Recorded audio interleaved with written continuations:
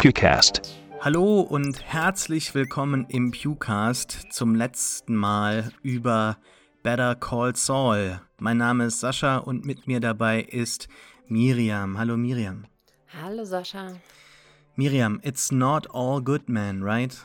Nee, ist es nicht. Wir sind sehr traurig, aber ich glaube, es ist eher so eine bittersüße Stimmung heute, eine melancholische Stimmung, denn genau wie die Serie nochmal viele Sachen aus dem Anfang so zurücknimmt in diese finale Folge, beende ich das auch jetzt mit dir. Und das bedeutet mir sehr viel, denn wir haben in einer ganz frühen Anfangsfolge des Pewcasts schon die erste Staffel gemeinsam besprochen. Und aus dem Heisencast, der damals letzte Staffel Breaking Bad besprochen hat, wurde ja dann auch unser gemeinsamer Podcast Werewolves on Wheels und ja, unsere Freundschaft und all das, was uns hier verbindet. Deshalb heute eine sehr emotionale Stimmung für mich, nicht nur was die Serie angeht.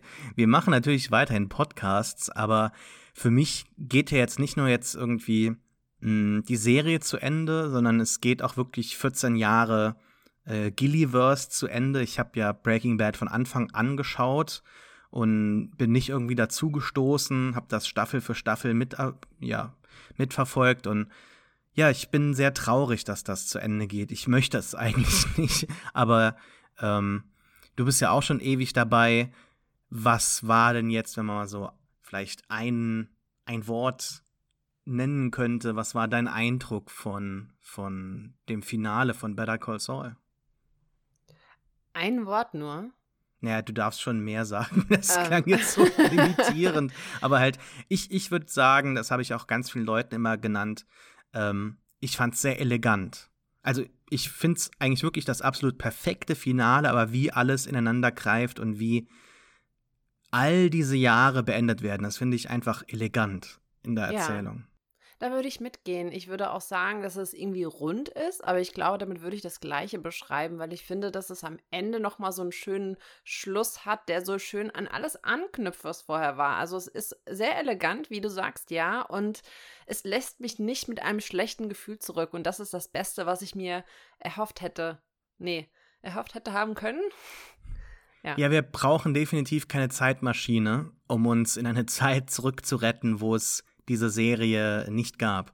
Das war ja, wenn man noch mal so die Anfangs-Podcasts auch anhört oder die Reaktion, wenn man alte Tweets noch mal anschaut, das war ja schon so die Stimmung, wo man so dachte, ja, aber warum wollt ihr denn jetzt Breaking Bad irgendwie zerstören? Also nicht zerstören, aber ich erinnere mich. Warum mit der Perfektion irgendwie spielen? Und das Lustige ist ja jetzt, ne, dass sie am Ende hier sagen müssen, dass Better Call Saul eigentlich in vielen Belängen, ja, besser ist immer so ein komisches Wort. Ich würde einfach sagen, mir heute wesentlich besser gefällt, eleganter erzählt ist und besser inszeniert ist sogar teilweise als die Ausgangsserie, ne? Ja, das hätte ich mir auch nie gedacht, dass wir an diesem Punkt sind und sagen können, hey, das ist eine verdammt gute Serie, die nicht einfach nur die Abenteuer von Jimmy McGill zeigt und Monster of the Week oder so, also Fall der Woche hat, wo man so ein bisschen irgendwas einfach nur abhandelt und dann ist es vorbei. Das war ja mal so im Gespräch, dass man gedacht hätte, das würde so eine Serie werden. Aber dann wurde es ja viel mehr als das und viel besser als das. Und ich bin einfach nur überwältigt, was wir da jetzt vor uns haben. Und wenn wir zurückschauen und wir haben auch noch mehr einzelne Folgen, als wir in Breaking Bad haben. Das heißt, die Serie hat auch in Masse Breaking Bad überholt. Bin ich einfach nur fasziniert und bin froh, dass es diese Serie gibt. Und einfach auch über so einen langen Zeitraum. Ja? Breaking Bad lief für 5 Jahre, von 2008 bis 2013. Und Better Call Saul hatte sehr lange Pausen dazwischen, auch schon vor Corona, schon durch die anderen Probleme, die Produktion jetzt zum Beispiel bei der 6. Staffel hatte, ausgelöst, hatte man da schon vorher lange Pausen und dass da immer wieder über den riesigen Zeitraum von so vielen Jahren so ein Niveau gehalten wird und man muss ja eigentlich sagen, eher noch gesteigert wurde. Also ich kann mich dran erinnern, in der Review, auch im Pewcast hier zur 5. Staffel mit Reiko Burchard, habe ich gesagt, eigentlich ist es ja wahnsinnig zu sagen, die 5. Staffel ist jetzt die beste bisher, aber es war halt so auch. Und welche Staffel oder welche Serie kann das von sich behaupten, dass die 5. die beste ist? Das ist super selten, ne? Ja, wie viele Serien kriegen überhaupt 5 Staffeln?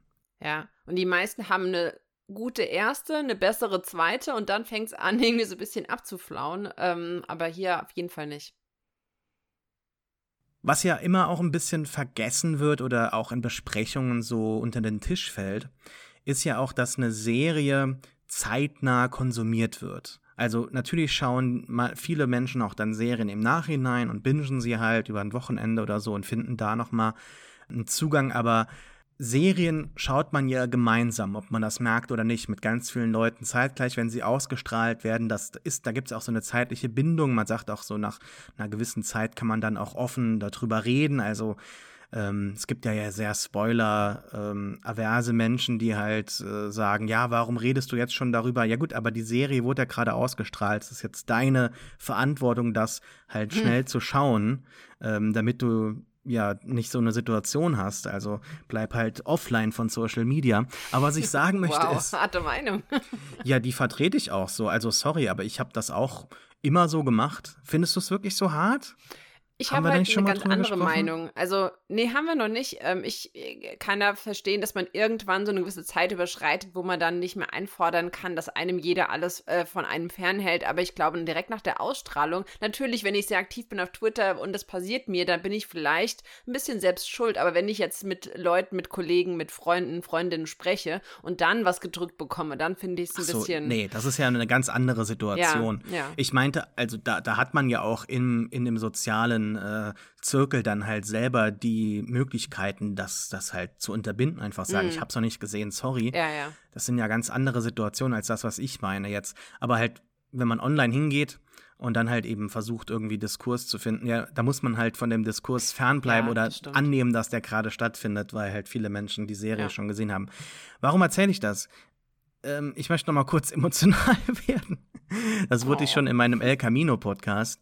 Und halt einfach sagen, wie viel mir das auch bedeutet hat, die vielen Zuhörer, die oder auch auf Twitter, die immer, finde ich, schon deutlich mehr bei Better Call Saul Podcasts aktiv wurden, die ja immer nette Kommentare geschrieben haben oder auch jetzt Leute, die nochmal die Podcasts hören wollten, weil sie jetzt verspätet rauskommen und das halt auch dann sagen. Das bedeutet mir schon sehr viel und dass das jetzt zu Ende geht, ist natürlich auch irgendwie bittersweet, weil das hat uns verbunden und man merkt auch so, man schaut das vielleicht alleine oder mit einem Partner, Partnerin oder auch mit Freunden. Manche machen ja solche von mir nicht so geliebten Review-Partys. Kennst du noch diese ganzen Game of Thrones-Partys da in der Bar? Das war ja auch mal zeitweise eine richtige Meme-Maschine. Aber was ich sagen möchte, zum letzten Mal jetzt, ich fand das immer sehr schön und ich finde das sehr schade, dass das zu Ende geht, was uns da verbunden hat. Und ich hoffe, dass das irgendwie, noch irgendwie bleibt. Mein Wunsch wäre, dass es irgendwann wieder so eine Serie gibt, die uns beide so zusammenbringt, dass wir hier wieder sitzen und einen Podcast darüber machen. Das wäre eigentlich sehr schön. Ja gut, es gibt ja eine Serie. Wir machen ja schon bald weiter. Ist ja kein aber mit der gleichen Qualität, also mit der emotionalen Investierung, die wir da beide spüren. Das meinte ich damit. Na gut. Hören wir mal auf, jetzt hier melancholisch zu sein und wir müssen ganz kurz noch was fragen. Und zwar, das ist der perfekte Einstieg in diese Folge. Wir werden natürlich jetzt keine echten Antworten auf diese Fragen geben, denn die Situation, in der die Frage gestellt wird, ist ja auch sehr privat, sehr intim und deshalb ist das natürlich jetzt keine richtige Antwort für einen Podcast. Aber, Miriam, wenn du eine Zeitmaschine hättest und zurückgehen könntest, etwas fixen. Nicht die Serie, da sind wir jetzt im Nachhinein sehr froh, dass sie doch existiert hat, aber hättest du ein Datum oder hättest du einen Zeitpunkt in deinem Leben, wo du hingehen würdest? Um etwas zu fixen oder um etwas zu sehen und zu erleben? Naja, es geht ja in der Serie schon darum, dass man etwas repariert, was in den Augen halt der Person falsch gelaufen ist. Also es geht ja in der Frage, wie Walter White richtig erkennt, um Reue. Aber ja gut, ich würde jetzt auch gern zum Beispiel nochmal zurückgehen, hier die Geburt Jesu oder sowas sehen. Nee. Wow, das Nee, ich bin immer, kennst du diesen Film Das Jesus-Video? Das ist bei mir irgendwie total stecken geblieben. Das war damals auf Pro7 gelaufen. Aber das ist, ich habe sehr viel Fernsehen gesehen, zu viel Fernsehen. Nee, um was zu fixen. Hättest du da einen Ort oder einen Zeitpunkt? Ich tue mich sehr schwer, auch mit einer Antwort, die jetzt nicht so 100% ernst gemeint ist, weil alles, was man tut, ja doch irgendwie wieder so Sachen mit sich zieht, die man nicht beeinflussen kann, was das wieder auslöst. Also wenn ich irgendwas fixe, weiß ich ja nicht, ob dadurch was anderes repariert wird, was nicht repariert werden sollte. Deswegen dieser Butterfly-Effekt, das ist mir so drin, dass ich das Gefühl habe, man kann nichts machen, ohne zu wissen, was Schlimmeres dadurch passieren könnte. Und deswegen könnte ich mir vorstellen, in die Vergangenheit zu reisen, um irgendwas zu sehen und zu erleben, aber nicht, um aktiv was zu verändern, weil ich wüsste ja nicht, was es dann noch Schlimmeres hervorrufen könnte. Jetzt hast du dich aber aus der Frage oder der Antwort irgendwie rausgewindet. Aber elegant, oder? Nee, nicht so wirklich, finde ich tatsächlich, weil in der Frage geht es ja darum, ob du Reue verspürst, ja. Und jetzt hast du irgendwie die Back to the Future 2 Antwort gegeben. Wow. Also ohne genau zu sagen, was das ist, ich glaube schon, dass ich mir persönlich 1-2 Momente vorstellen könnte, in die ich gerne zurückreisen würde, um etwas zu fixen, was ich getan habe, was ich im Nachhinein nicht so gut finde. Liegen die nah oder schon weiter zurück in der Vergangenheit? Schon weiter zurück, tatsächlich.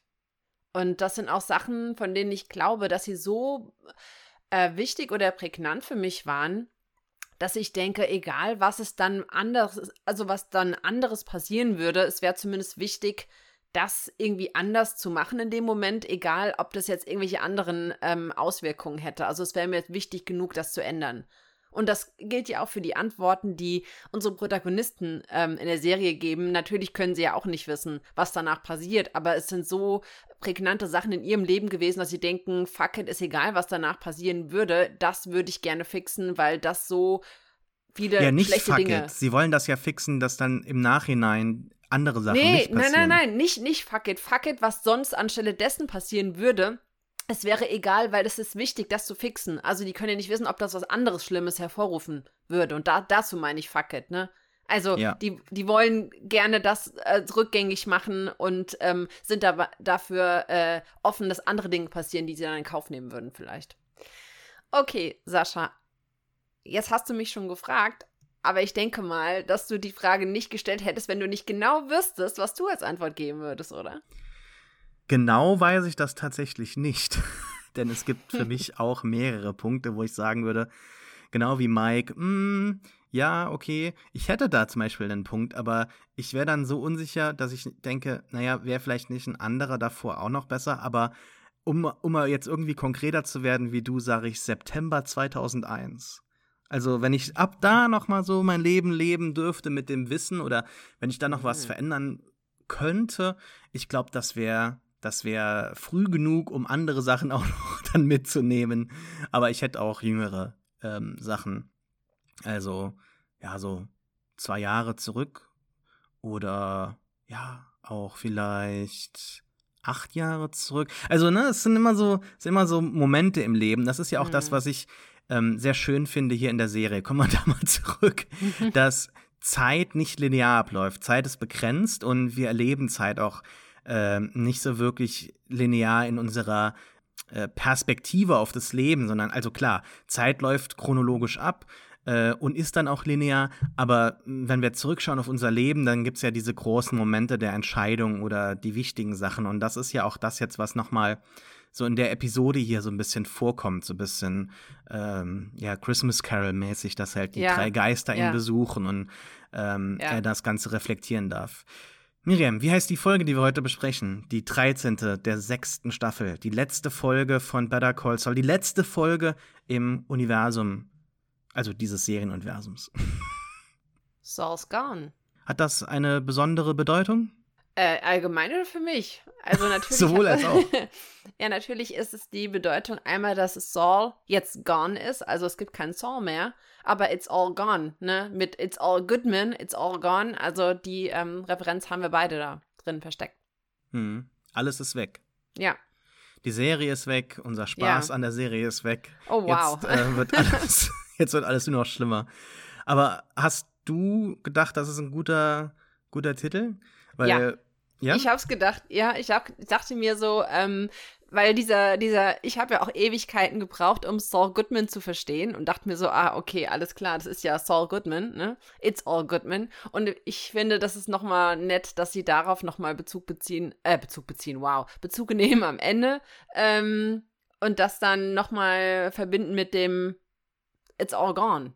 Also es ist alles vorbei und das auch auf verschiedene Ebenen mit die Serie ist weg, die Freiheit ist weg, alles Mögliche ist weg. Aber nicht alles ist weg. Also er hat ja auch einige Sachen hinzugewonnen. Also könnte man auch da ansetzen natürlich. Ja, man könnte jetzt sagen, vom Saulus zum Paulus so ein bisschen. Also es wird sich da immer zu sehr in der Symbolik seines Namens auf diesen Spruch konzentriert, weil das ist so ein Inside-Joke, sowohl innerhalb der Narrative als auch dann halt für die Fans. Aber eigentlich der Name Saul Goodman ist ja auch schon in ganz vielerlei Hinsicht aufgeladen. Also Saulus, Paulus, aber auch guter Mann dann halt eben. Ja, ne? Es ist schon fast bilderbuchhaft, dass es schon so einfach ist. Es liegt so da, ne? Ja. Es ist ein bisschen zu dick aufgetragen und das ist aber auch so ein bisschen die Handschrift der Autoren hier. Die Folge ist geschrieben und inszeniert von Peter Gould, dem Mann, der Saul Goodman auch quasi, sage ich mal, erfunden hat. Der hat die Episode geschrieben, in der damals Saul Goodman eingeführt wurde in Breaking Bad. Insofern passt das auch jetzt natürlich, dass ihm der Vorrang gegeben wird, auch noch vor Vince Gilligan. Die beiden waren Showrunner auf gleicher Ebene. Und wenn man denen auch zuhört, immer liegt es eben an dem Dorf, ne, das halt eben diese Serie kreiert hat und nicht an den beiden. Aber man darf da, denke ich, auch definitiv nicht jetzt zu wenig Aufmerksamkeit auf diese Person richten, die jahrelang einfach dieses Level an Qualität halt aufrechterhalten haben. Peter Gould ist ja ein riesiger Fan, das sagt er immer wieder in Interviews, von Film Noir oder halt frühem Kino allgemein, Schwarz-Weiß-Filmen, also auch Stummfilmen, aber auch dem deutschen Expressionismus natürlich dann auch, aber auch Der dritte Mann oder M, eine Stadt sucht einen Mörder. Also diese Referenzen sind ja auch hier in dieser Folge ganz vielfältig zu finden. Einer meiner Lieblingsshots ist am Ende, als man so durch die Tür filmt und dann auch selbst der Frame halt so 4:3 wird. Dadurch, dass halt bei der Tür nur dieses Fenster ist im Gefängnis. Also ich werde das mal noch posten auf Twitter, da kann man das finden. Vielleicht wird das auch irgendwie das Bild für den Header des Podcasts hier. Aber gehen wir mal zurück jetzt zur Folge und fangen mal an, die jetzt chronologisch zu besprechen. Das machen wir ja immer so. Und am Ende werden wir definitiv noch ein bisschen Spaß haben mit einem Ding, das uns irgendwie so aus der Serie rauslässt. Ne? Das freuen wir uns schon irgendwie seit Wochen drauf, das im Podcast zu besprechen und zu reflektieren. Ja, wie fängt denn die Folge an? Sie fängt an in der Wüste. Wir sehen nochmal einen Shot mit dem gecrashten Auto und der Aludecke, die noch in einem Kaktus hängt, und gehen zurück zu Mike und Saul, wie sie versuchen, das Lösegeld für Lalo durch die Wüste zu tragen und zu übergeben. Und kommen völlig nicht ausgehungert, ausgedurstet, wie sagt man denn, völlig fast verdurstet an einer Dehydriert, danke, an einer Wasserstelle an. Und Saul rennt natürlich sofort zum Becken hin und fängt an zu trinken. Und Mike muss ihn dran erinnern, slow down. Was sagt er nochmal? Slow down, you're gonna make yourself sick. Und das könnte man auch schon so ein bisschen hinleitend auf das sehen, was man Saul gerne an einigen Stellen sagen möchte, weil er sehr viel einfach nimmt und konsumiert und so in diesem Rausch sich befindet. Sich nicht zurückhalten kann. Ja.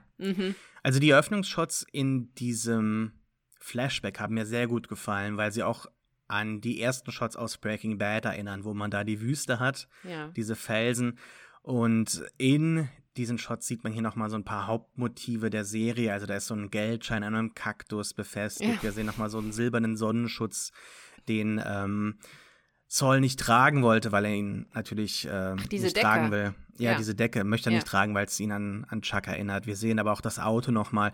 Da gab es ja auch in dem Flash-Forward am Ende oder im Teaser in der letzten Folge so ein Switcheroo, ne? Also so ein Fake-Out, wenn man so möchte. Also dass dort das Auto und alles zu sehen ist und dass er dann diese Line erzählt, was er dem Ed sagen müsste, wenn er dann halt fliehen will. Aber das findet ja nicht statt, wie wir herausfinden. Aber dieser Moment am Anfang mit Mike ist sehr schön, weil er natürlich thematisch die ganze Serie zusammenfasst, aber auch die Folge hier stimmungsvoll einleitet. Dazu aber auch nochmal einfach Jonathan Banks einen Moment gibt, mit seinem Schauspiel brillieren zu können. Und das war doch schon irgendwie ganz nett, denn die letzte Szene mit ihm, wo er wirklich so präsent war, alleine auch vielleicht oder im 1:1 war nicht so das, was mir gefallen hat. Der Abschluss mit ihm, mit dem Vater von Nacho, das wäre vielleicht besser gewesen, aber da er dann noch mal so sporadisch vorkam, bin ich jetzt irgendwie froh, dass er da noch mal was bekommen hat, was eher auch ihn abschließt als Figur. Ja, weil er wirklich noch mal über seine Beweggründe sprechen darf und sagen kann, hey, was man von ihm vielleicht nicht gedacht hätte, dass er wirklich zugibt, ich würde gerne zurückgehen an den Punkt, bevor ich angefangen habe, irgendwelche Bestechungen anzunehmen und bevor ich angefangen habe, den Weg des Guten zu verlassen, dass man ihm die Chance gibt, das auch nochmal auszusprechen. Ja, die Bad Choice Road, das hat er ja mal selber mal im Gespräch mit ihm halt in den Mund genommen, diese Metapher. Und ja, er will nicht nach 2001, wo sein Sohn gestorben ist, sondern zurück in die 80er. Ja. Und hat dich die Antwort von Jimmy überrascht am Anfang, dass er da in die 60er zurück will, um da Geld zu machen mit Warren Buffetts Firma? Nee, eigentlich nicht, weil Jimmy oder Saul an diesem Punkt nicht so bereit ist, diese Fassade, die er mit Saul ja auch hat, irgendwie fallen zu lassen. Also Mike ist sehr transparent und sehr ehrlich und Saul ist noch nicht an dem Punkt, sich das einzugestehen. Er gibt die Antwort, die jeder erwartet, dass Geld ihm am wichtigsten ist. Und Mike sagt ja auch so, it's all about money. Und ich finde, das passt zu ihm, weil an dem Punkt hat er diese Jacke oder diese Lage noch nie abgestreift. Also er ist noch an dem Punkt, wo er festhält an dieser Persona und auch an allem, was Saul ausmacht, nämlich, dass er nicht ehrlich ist zu sich und zu anderen.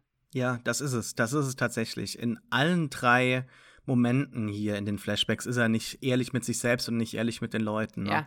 Ja. Das ist sehr schwierig zu sehen, aber ist natürlich dann auch am Ende sehr wichtig, weil das gibt dann halt die Katharse, nicht nur für die Figur, sondern auch für uns als Zuschauer.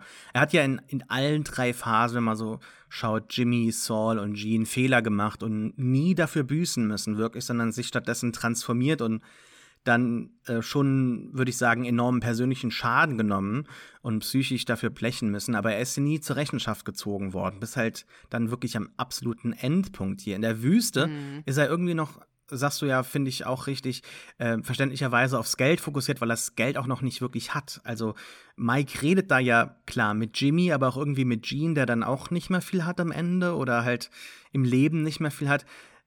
Ich finde, wenn wir jetzt mal über diese 3, vielleicht können wir das vorziehen, über diese 3 Szenen reden, die passen ja irgendwie sehr gut zusammen. Ja. Der Dialog mit Walter fühlt sich sehr real an, auch weil, also ich finde Bryan Cranstons Cameos in dieser Serie sehr erfolgreich. Ja. Denn nicht nur sieht er auch wirklich gut aus, nicht krass gealtert oder so, sondern es ist für ihn ja sehr, sehr schwierig, in diese Szenen reinzukommen, denn Walter White hat ja über die 5 Staffeln hinweg einen enormen Wandel vollzogen. Ja. Und da halt nochmal dann jeweils einzuchecken in die Momente, wo er die Figur gespielt hat, ist halt schauspielerisch, denke ich, auch schon sehr schwierig. Also, wie hat dir denn die Szene mit Walter gefallen, die ja übrigens auch so im Cut erstmal eröffnet, so als Fake eröffnet, weil wir denken, er ist im Gefängnis. Mhm. Mir hat hier auch unheimlich gut gefallen, weil ich finde, dass diese, wie du eben schon gesagt hast, diese Ghost of Christmas Past, also ich meine, es ist ja nicht 1:1 so wie im Christmas Carol, aber man kann ja schon diese Referenz mit diesen 3 Szenen und man hat so ein Flashback von sieht dann diese Unterhaltung, was Reue angeht. Und ich finde es interessant, dass er dieses gleiche Spiel versucht zu spielen mit der Zeitmaschine und Walter natürlich dann sagt, ach ja, hör doch mal auf, jetzt darüber zu reden, es geht doch eigentlich nur um Reue, weil er ihm sagen möchte, dass das wissenschaftlich oder zeitmechanisch, quantenphysikalisch gar nicht funktioniert, was er da erzählt. Und dann reden sie halt wirklich direkt über Reue. Und selbst dann schafft es Saul nicht, ihm die Wahrheit zu sagen. Und ich finde es auch interessant, dass Walt hier naja, zumindest zu sich oder zu Saul ehrlich zu sein scheint und sagt, naja, er würde an diesem Punkt gerne zurückgehen, als er bei Grey Matter ausgestiegen ist und was auch benennt, was vor seiner Karriere als Drogen-King-Pin liegt und Saul immer noch zumindest etwas referenziert, was ein bisschen ehrlicher ist, also es geht mir nicht ums Geld, sondern es geht um seine Gesundheit, aber trotzdem dann wieder etwas referenziert, was ihn ausmacht, nämlich irgendein Ding, was er gedreht hat, wo er als Slippin' Jimmy jemanden übers Ohr gehauen hat und sich dann verletzt hat und Walter halt sagt, du warst also immer so der Typ, ne, so you're always like this. Und er dann nachdenkt so, ja, okay, es geht eigentlich immer nur darum, sich aus der Schlinge zu ziehen oder irgendwas wieder gut zu machen, was ausgelöst wurde durch irgendein Ding, was er gedreht hat. Also eigentlich auch nichts, wo er etwas bereut, was er jemandem anderen angetan hat, sondern nur etwas, was er sich selbst angetan hat. Und das, finde ich, ist auch nochmal ein schöner Moment irgendwie zu sehen. Ja, dass er Saul eigentlich fast enttäuscht ist von ihm, ne? Ja, also, genau. Am Ende. Wobei, man muss ja auch sagen, Walter White ist auch nicht so super ehrlich in der Version seiner Geschichte. Also jeder hat ja mit so einer gewissen Zeit auch oftmals, das ist ja auch psychologisch, glaube ich, bewiesen worden in Studien, so eine Version von der Wahrheit angedichtet für sich selbst, die positiv für einen ist, weil oftmals ist die Wahrheit einfach zu schmerzvoll. Du meinst, weil er sich selbst so hoch ansieht in dem ganzen Grey Matter-Geschäft. Ja, weil sein er Ego sagt, einfach zu groß ist, um das auszuhalten. Also Saul zählt ja dann Walter direkt auf, wie er sich hätte wehren können. Aber das macht ja auch nur Sinn, wenn man Walters Geschichte oder seiner Version der Geschichte glaubt oder folgen kann. Also wieso ging er denn damals nicht zum Anwalt? Naja, weil es keine Möglichkeit gab, da irgendwie Erfolg zu finden. Denn die wirkliche Version der Geschichte ist, dass er einfach damals ausgestiegen ist und das auch rechtlich komplett fein abgelaufen ist. Das weiß er auch. Es gibt also keinen Weg. Aber so wie er das halt eben sich angedichtet hat über die Jahre, damit sein Ego damit klarkommen kann, diese Version klingt dann für einen Anwalt nach einer Möglichkeit, irgendwie da Profit zu schlagen, aber so war es ja nicht. Und das ist auch so ein sehr, sehr tolles Beispiel dafür, dass halt eben, wir uns immer so kleine Lügen erzählen, damit wir besser damit klarkommen und damit das alles perfekt funktioniert. Und Jimmy lügt sich ja die ganze Zeit in die Tasche hier in dieser Folge, bis es halt nicht mehr geht, bis er merkt, das kann ich nicht mehr so weitermachen. Aber bevor wir jetzt vielleicht das Ganze zusammenfassen, haben wir den vielleicht schmerzvollsten Flashback. Also ich will gar nicht sagen, dass er hier 3 Vaterfiguren hat, aber es sind auf jeden Fall ältere Figuren, die teilweise mal als Partner, teilweise mal als Mentor, teilweise mal in anderer Form in seinem Leben wichtig waren.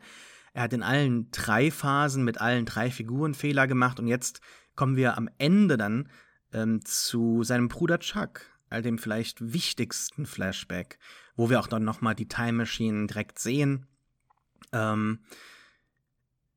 Ich finde auch schön, dass wir hier das Buch also das Time Machine Buch sehen, weil für mich ist das, glaube ich, der Moment, wenn Jimmy jetzt gefragt werden würde, zu welchem Zeitpunkt er zurückreisen möchte, das könnte dieser Zeitpunkt sein. Wenn er irgendwie sagt, there's no shame in going back and changing your path. Das ist der Moment, in dem Jimmy diesen Pfad hätte verlassen oder ändern können. Und wenn er zurückgeht also wir sind ja auch am Vorabend vor Better Call Saul, weil am nächsten Tag kommt er mit der Financial Times, glaube ich, zu Chuck und da verspricht er ihm die Zeitschrift. Das heißt, wir können davon ausgehen, dass das der Moment ist, bevor die Serie losgeht. Und an diesem Moment könnte er die Dinge noch rückgängig machen. Er könnte mit seinem Bruder über seine Gerichtsfälle sprechen. Er könnte eine bessere Beziehung aufbauen, die nicht dazu führt, dass Chuck am Ende irgendwie gegen ihn steht und dass er ihn dann nicht in den Selbstmord führt, aber zumindest Dinge macht, die dann das befeuern. Und dieser Moment ist eigentlich so wichtig, wenn er an diesen zurückkehren könnte er vieles rückgängig machen. Ganz richtig, sehe ich genauso. Ist für mich der schmerzvollste Moment in dieser Serie am Ende jetzt hier in dieser Folge auf jeden Fall, weil man halt eben erkennen kann, er lässt Chuck dort im Regen stehen und realisiert das erst im letzten Moment der Serie, ne? Und er bereut das. Dazu sehen wir natürlich Chuck hier noch mit der Lampe, die ihn dann irgendwann töten wird. Ich finde auch, wie man ihn filmt, das sieht alles natürlich so von unten so gespenstig aus. Also nicht nur wie ein Geist, sondern auch fast schon wie so ein Skelett, der ihn dann in seinen Träumen quasi fast schon besuchen wird. Also das ist auch sehr schön inszeniert, sehr gespenstisch. Aber es passt ein bisschen zu dem Gedanken, das so an Christmas Carol anzulehnen. Das ist halt so der Geist und so, ne, aus der Vergangenheit. Das finde ich eigentlich ganz cool umgesetzt. Ganz richtig. Was ich auch sehr gut umgesetzt sehe, ist in dieser Folge hier noch einmal so das Hauptthema der Serie, nämlich Wandel. Und Wandel ist ja in beiden Serien das Hauptthema überhaupt. Das ist ja auch das, was Walter White am Anfang seinen Schülern erzählt. Growth, Decay, Transformation. Das ist das, was er als Chemie versteht, aber es ist ja auch irgendwie ein Foreshadowing für den Verlauf seiner Figur. Und Breaking Bad und Better Call Saul haben aber einen unterschiedlichen Ansatz. Und jetzt sag mal, was du dazu sagst, weil, sag mir mal, wie du denkst dazu, was ich dir jetzt präsentiere.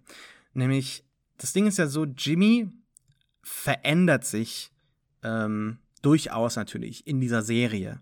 Er ist Jimmy, Slippin' Jimmy, Victor, er ist dann am Ende Saul und irgendwann Gene. Aber es ist ja kein echter Wandel, sondern er geht immer wieder durch die gleichen Zyklen durch. Er verwandelt sich, er versagt, er tut Menschen weh, sich selbst natürlich auch, fühlt sich auch schlecht, aber wie ich eben schon gesagt habe, kommt eben davon. Und das passiert immer und immer wieder bis zur letzten Folge, wo er dann endlich bereit ist, einen Wandel zu machen, nachdem er aber zuvor bereits eben auch sich schon so rausgewieselt hat. Also er hätte ja nur 7 Jahre da sitzen müssen. Er hat also alles wieder durchgespielt und dieser Zyklus hätte wieder von Neuem beginnen können. Und dass er jetzt tatsächlich seine Meinung ändert und die ganzen Konsequenzen seiner Handlungen konfrontiert am Ende dann, das ist ja tatsächlich auch ein Beweis dafür, dass er sich tatsächlich wandeln kann. Also echter Wandel, echte Veränderung. Und er ist dann am Ende auch bereit und auch gewillt, sich das selbst, aber nicht nur sich selbst, sondern auch Kim und irgendwie auch Chuck dann halt zu beweisen. Und insofern, finde ich, hat er ja gewonnen. Genauso aber auch wie Walter White gewonnen hat. Walter White hat sich ja ganz stark verwandelt. Und deshalb finde ich das ganz interessant, dass wir eine Figur haben, die, klar, immer wieder kleine Zyklen durchläuft, aber sich nie verwandelt bis zum letzten Moment dann und da sich verwandelt hat. Echte Verwandlung. Und dann haben wir eine andere Figur, die ganze Zeit so durch sich selbst, durchs Ego, durch die Umstände halt sich gestoppt sieht und dann plötzlich ins Rollen gerät und sich dann so krass verändert, bis Heisenberg am Ende sogar Kinder umbringt. Und das finde ich sehr schön, dass wir da natürlich ein gleiches Thema haben, aber unterschiedliche Ansätze, weil ich sehe das immer häufig so ein bisschen gleichgestellt und das sehe ich überhaupt gar nicht so persönlich. Walter und Jimmy haben beide gewonnen. Und Vince Gilligan, wenn man den in Interviews manchmal hört, finde ich das sehr, sehr begrenzt in der Vision. Das habe ich in der letzten Podcast-Folge dir schon erzählt, dass ich mir nicht so ganz sicher bin, ob die manchmal auch tatsächlich die Genialität ihrer Serie beabsichtigt haben. Weil, wenn man Vince Gilligan zuhört, dann ist das alles immer so ein Moral Play, ja, hier zwischen Gut und Böse und man kann Entscheidungen machen und die kleinen Entscheidungen entlang des Weges, die erzählen uns am Ende, wie das Leben ist und die fügen sich dann zu was Größerem zusammen. Das stimmt auch. Aber ich würde sagen, eher beide Serien sind Serien über Selbstverwirklichung. Also, dass wir 2 Figuren haben, die am Leiden sind und dann aber durch ihre Handlungen sich selbst verwirklichen können. Und man muss ja sagen, Walter White, auch wenn er am Ende stirbt, hat ja irgendwo gewonnen. Er hat natürlich sehr viel kaputt gemacht, aber er kann ja eigentlich relativ zufrieden sterben. Und Jimmy kann auch am Ende relativ zufrieden sein, denn er hat nicht nur seine Seele, sondern auch Kim wieder gewonnen. Und insofern, also ich habe sehr viel enttäuschte Meinungen gesehen, die meinten, ja gut, ist jetzt in Ordnung, ist ganz schön, aber es ist jetzt nicht irgendwie so ein Happy End. Aber ich finde, beide Serien auf ihre eigene Art und Weise enden mit ihrem Happy End. Man darf halt nur nicht diese moralischen Vorstellungen von Gilligan übernehmen. Und ich finde, Peter Gould hat hier viel besser am Ende die Serie so manövriert in so eine Richtung, dass man sagen kann, wir müssen uns davon wegbewegen und eigentlich erkennen, der hat gewonnen. Auch wenn er vorher immer verloren hat. Und das ist ja das Spannende, finde ich jetzt, in der Diskussion vielleicht. So, Präsentation zu Ende. Siehst du das genauso? Kannst du dich da drin sehen, was ich sage? Gehe ich 100% mit dir. Und ich würde noch dazu hinzufügen, was ist dann ein Happy End für die meisten ZuschauerInnen? Wenn es bedeutet, dass am Ende in Anführungszeichen alles gut wird und man irgendwie es schafft, oder Saul es geschafft hätte, nicht ins Gefängnis zu gehen, wäre das für einige ein Happy End gewesen, aber im Prinzip wäre das für mich keins gewesen, weil für mich die Katharsis und das Büßen und das Zugeben der Schuld und das sich reinwaschen und freisprechen, das ist für mich eigentlich Teil des Happy Ends, dass er es schafft, sich all das von der Seele auch zu reden, was ihn belastet, und das macht ihn doch innen drin glücklicher. Und Glück oder Happy End, ja, bezieht sich auch auf das Innenleben, und wenn es nur auf die äußeren Umstände abzielt, dann ist es doch kein richtiges Happy End, würde ich sagen. Nee, auf gar keinen Fall. Ja. Ich finde sowieso, die moralischen Vorstellungen, die immer hier präsentiert werden, sind sehr schwierig zu fassen, weil wir Figuren haben, die eigentlich mit dem Adjektiv dreidimensional nicht adäquat beschrieben sind. Das sind ja Figuren, die real wirken, deren Entscheidungen oftmals auch ganz vielfältig interpretiert werden können, wie so ein echter Freund, wo man manchmal mit anderen Freunden drüber redet und fragt, was ist denn mit dem los gerade? Und das ist nicht wirklich definierbar, weil halt eben die Realität komplexer ist oftmals als viele Geschichten. Nur, wenn wir jetzt zum Beispiel Jimmy McGill uns anschauen, das ist ja eine Figur, die Bob Odenkirk beschreibt als jemand, der durchleidet gerade so ein Quiet Suffering. Also das ist ja am Ende trotz mancher Ausbrüche, zum Beispiel dann in dieser Gewahrsamszelle, eine Figur, die sehr, sehr leise gelitten hat. Und wir haben dann aber bei Breaking Bad wieder, wo ich deutlicher die Handschrift von Vince Gilligan sehe, eine Figur, die am Ende auch leidet, aber dann halt ein ganz flashy Ende bekommt, in der es dann eine Maschinenpistole gibt und dann noch so eine Contraption im Kofferraum, damit dann halt eben alles funktioniert und die Nazis erschossen werden durch die Wand. Also das ist ja eine große Problematik, die sich vielleicht die Serienschöpfer hier bei Better Call Saul halt selbst herbeigeschrieben haben, nämlich so ein Lack of Firework wurde beschrieben im offiziellen Podcast. Und das zeigt ja deutlich, wie unterschiedlich die beiden Shows sind. Und deshalb finde ich es auch ein bisschen schwieriger zu begreifen als Breaking Bad. Peter Gould war da auch so ein bisschen skeptisch am Anfang, ob das passieren kann, denn nach Episode 3 passiert ja nicht mehr so viel. Also niemand stirbt ab nach Episode 8.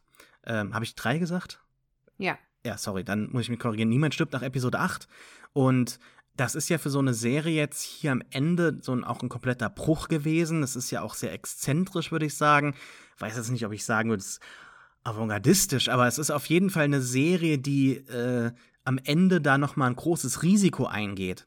Und Risiko war halt eben häufig bei der Kritik oder bei der Rezeption vom Publikum, das vernehme ich häufig so, eben die Reaktion kommt, es ist ja nichts passiert, sofern niemand gestorben ist oder nichts Großes passiert ist. Aber eigentlich passiert ja hier was ganz, ganz Großes. Und das ist eigentlich die große Meisterleistung in diesem Finale. Ich würde da auch nicht mitgehen zu sagen, dass wir hier nicht flashy sind. Ich meine, wir hatten bei Breaking Bad eine Machine Gun und wir hatten hier eine andere Art von Machine Gun, weil ich meine, die Worte, die Jimmy sagt und wie er mit seinen Worten vor Gericht umgeht und diese Sachen, die er sagt und was er damit für einen Effekt hat, ich finde, dass man das schon gut vergleichen kann. Weil ich finde ihn schon sehr flashy, wie er da steht in seinem Anzug und mit dem, und alle denken, dass er jetzt genau das wiederholt, was er in dem Gespräch vorher gesagt hat, und seine Geschichte ändert sich plötzlich. Und für mich war das schon so ein Moment, wo er quasi mit seinen Worten diese Sachen abfeuert und damit dann dieses Geständnis auch ablegt. Also ich würde das schon sagen, dass es eine andere Art von Flashiness ist. Ja, und ich glaube, diese Art gefällt uns auch ein bisschen besser, ne? Also jetzt auch mit einem gestiegenen Alter und so weiter, wenn wir das eben schon so persönlich charakterisiert haben. Ich würde sagen, das ist auch das, was mich heute eher aufgreift, als jetzt irgendwie die flashy Art. Wobei, es ist ja schon in seiner eigenen Art sehr flashy, wie das dann am Ende hier alles passiert und auch schön inszeniert. Da werden wir gleich noch im Detail eingehen. Wir hatten aber auch mal drüber gesprochen, dass man das Fernsehen, was man vor vielleicht 5 bis 10 Jahren gemacht hat, mit den alten weißen Männern, die irgendwie den Tod als Ausweg bekommen, dass man die gar nicht mehr macht, dass man jetzt viel vielschichtiger und Graustufen so diese also dass man Anti-Helden, jetzt nicht, genau, so Sopranos, Mad Men. Genau, Ja. Genau, dass man das Dexter. gar nicht mehr so macht, sondern dass man jetzt schaut, wo sind die Grautöne und wie kann ich ein Ende machen, wo ich nicht den easy way out bekomme, er ist tot, fertig, sondern ich muss mit meinen Taten leben, muss die Konsequenzen tragen, weil das erwachsenes Fernsehen ist oder Fernsehen, wie man es jetzt vielleicht eher macht. Ja, da möchte ich jetzt nichts spoilern, aber ich finde, die letzte Staffel von Boardwalk Empire hat da sich sehr ausführlich damit auseinandergesetzt. Eigentlich ganz kurios. Boardwalk Empire hat ja wirklich sehr, sehr viele wirklich Transformationen innerhalb der Serie durchwandert. Also nach der Staffel 2 sind da ja mehrere Hauptfiguren rausgegangen und auch nicht wirklich freiwillig, sondern rausgeschrieben worden, weil Schauspieler problematisch waren. Und auch nach der 4. Staffel am Ende ist so eine ganz wichtige Fanfigur rausgenommen worden. Und dann hat man die letzte Staffel wirklich eigentlich nur noch Steve Buscemi und seiner Figur gewidmet und die Frage gestellt, kann eine Figur, die so viel Böses getan hat, nochmal tatsächlich irgendwie Versöhnung finden oder Erlösung finden? Das war sehr, sehr schön beantwortet worden, fand ich, innerhalb der Serie. Also Boardwalk Empire damals dann irgendwie so, ich glaube, ein Jahr oder 2 im Dialog nach dem Ende von Breaking Bad. Ich glaube, 2015 oder so ist die zu Ende gegangen, kann das sein? Bin mir nicht ganz sicher, aber große Empfehlung an alle, die jetzt irgendwie weiter HBO oder großes Entertainment haben wollen. Und da ist ja auch eine Figur, die am Ende also ich tue mir immer ein bisschen schwierig, wenn ich Vince Gilligan zuhöre, was ich jetzt häufig getan habe. Also das ist keine super Kritik jetzt am Ende an ihm. Ich habe dem ja, habe ich schon am Anfang gesagt, sehr viele Jahre an Entertainment und an Freundschaft und so weiter zu verdanken. Insofern nicht falsch verstehen, dass ich das jetzt mega irgendwie von oben herab kaputt treten möchte. Aber ich finde es schon komisch, dass ihm nie so auffällt, dass also wenn er über Breaking Bad oder Better Call Saul redet, dann redet er immer so ein bisschen darüber auch, dass er und sein Autorenteam erschrocken waren, dass plötzlich die Leute zu Walter White gehalten haben, dass er auch oftmals mit Schauspielern reden musste, wie ihre Figuren wahrgenommen wurden und dass die da selber einfach nicht mehr genau wussten, wie man dem Herr werden kann. Also dass es da auch massive Kritik oder Hate gab an Skylar etc. Das liegt aber auch so ein bisschen daran, dass er um diese Figuren herum nie wirklich mindestens mal dreidimensionale gute Menschen halt konzipiert hat. Außer vielleicht Hank. Aber das fand ich jetzt in dieser Folge hier so super krass, dass mir das mal aufgefallen ist. Ja, wir erfahren zum ersten Mal, dass Gormy hier eine Frau hat und dass die Planke heißt und mit den 3 Kindern. Und das war immer so eine Randfigur, die auch nie irgendwie mal vertieft wurde. Und das hätte ich auch irgendwie damals doof gefunden, wenn dem so wirklich viel Zeit gewidmet wird. Nur dann darf man sich eben auch nicht wundern, dass Leute eben Walter White so lange halt hinterher hinken, wenn halt die anderen Figuren nie eine gute Alternative hergeben. Dann tendiert man ja automatisch zu den Antihelden, zu den bösen Figuren, auch wenn sie Böses machen und dann bleibt man eben bei denen. Also das ist irgendwie so, ich will jetzt sagen Stockholm-Syndrom oder sowas, aber in der Art und Weise ist es halt so.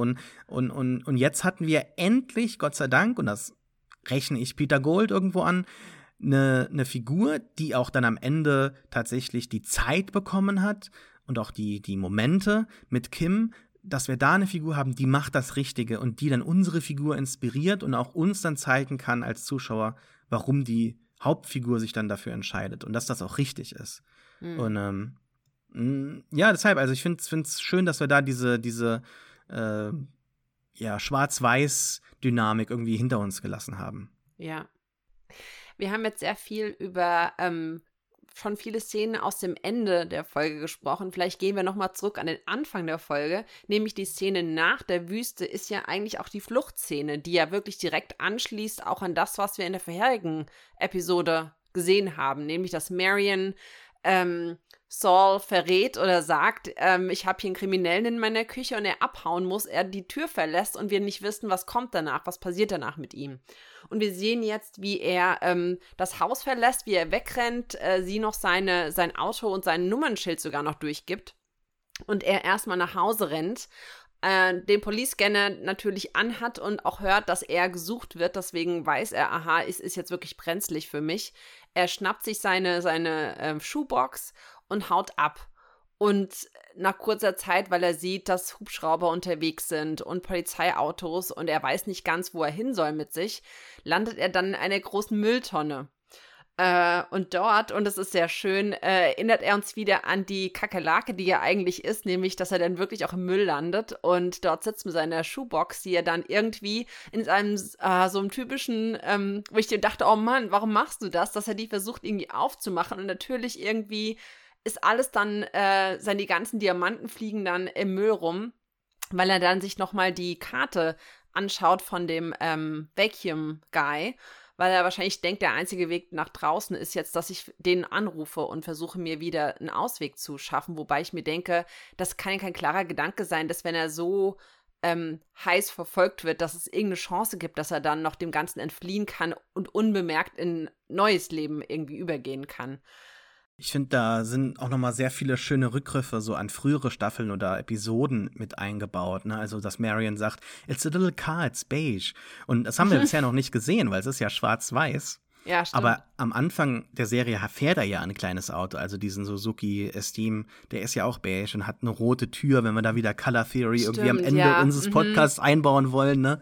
Haben wir auch nochmal diesen kleinen roten Farbkleckser, der da schon irgendwie uns das Schicksal anteasert. Aber ja, dann endet er ja im Mülleimer. Und wir haben in der ersten Folge dieser Staffel nochmal diesen Pappaufsteller am Ende dieser Sequenz im Mülleimer stehen. Und wir haben ja auch diesen Sandpiper-Case, den er im Mülleimer findet am Anfang der ersten Staffel. Das also da könnte man ja auch irgendwie sagen, ne, also der Mülleimer ist für ihn schon ein zentraler Handlungsort, ein Ort der Transformation.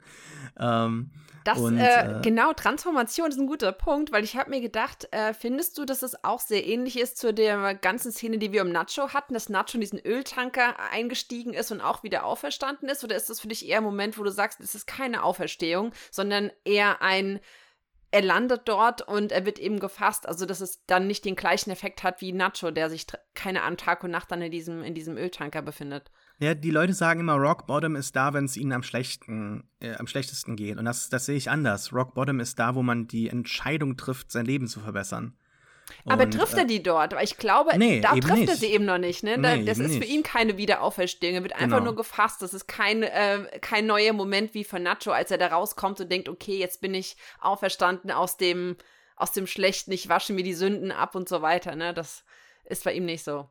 Ist dir aufgefallen, dass die Polizisten gar nicht richtig auf ihn zielen in der Sequenz? Nee, am Ende? Hab ich nicht drauf also wenn er da so rauskommt, ist zunächst mal sehr comichaft, finde ich. Ne? Und auch wie er da so um die Ecke schaut, ist auch so eine Referenz an dieses bereits jetzt als Meme etablierte Bild von ihm mit der Spiegelung in Staffel 5. Aber die zielen nicht wirklich auf ihn. Ich habe mich gedacht, ist das jetzt so, dass die irgendwie nicht mehr echte Waffen benutzen? Also es gab ja diesen Fall mit der Kamerafrau Juliana Hutchins. Ja. Also das sah irgendwie komisch aus, dass die nicht richtig auf ihn zielen. Vielleicht habe ich auch irgendwie, keine Ahnung, vielleicht ist da irgendwie Bad Acting, who knows? Das Objektiv oder sowas, was da irgendwie was verzieht. Ich weiß es nicht. Aber ja, ist egal. Ich fand's gut, dass die Polizisten da sehr kompetent gewirkt haben. Überhaupt wirkt die Polizei ja eigentlich immer sehr kompetent in all diesen Momenten. Also das ist irgendwie auch immer so inszeniert, dass da die Figuren sehr große Mühen einfach eingehen müssen, um das alles zu umschiffen.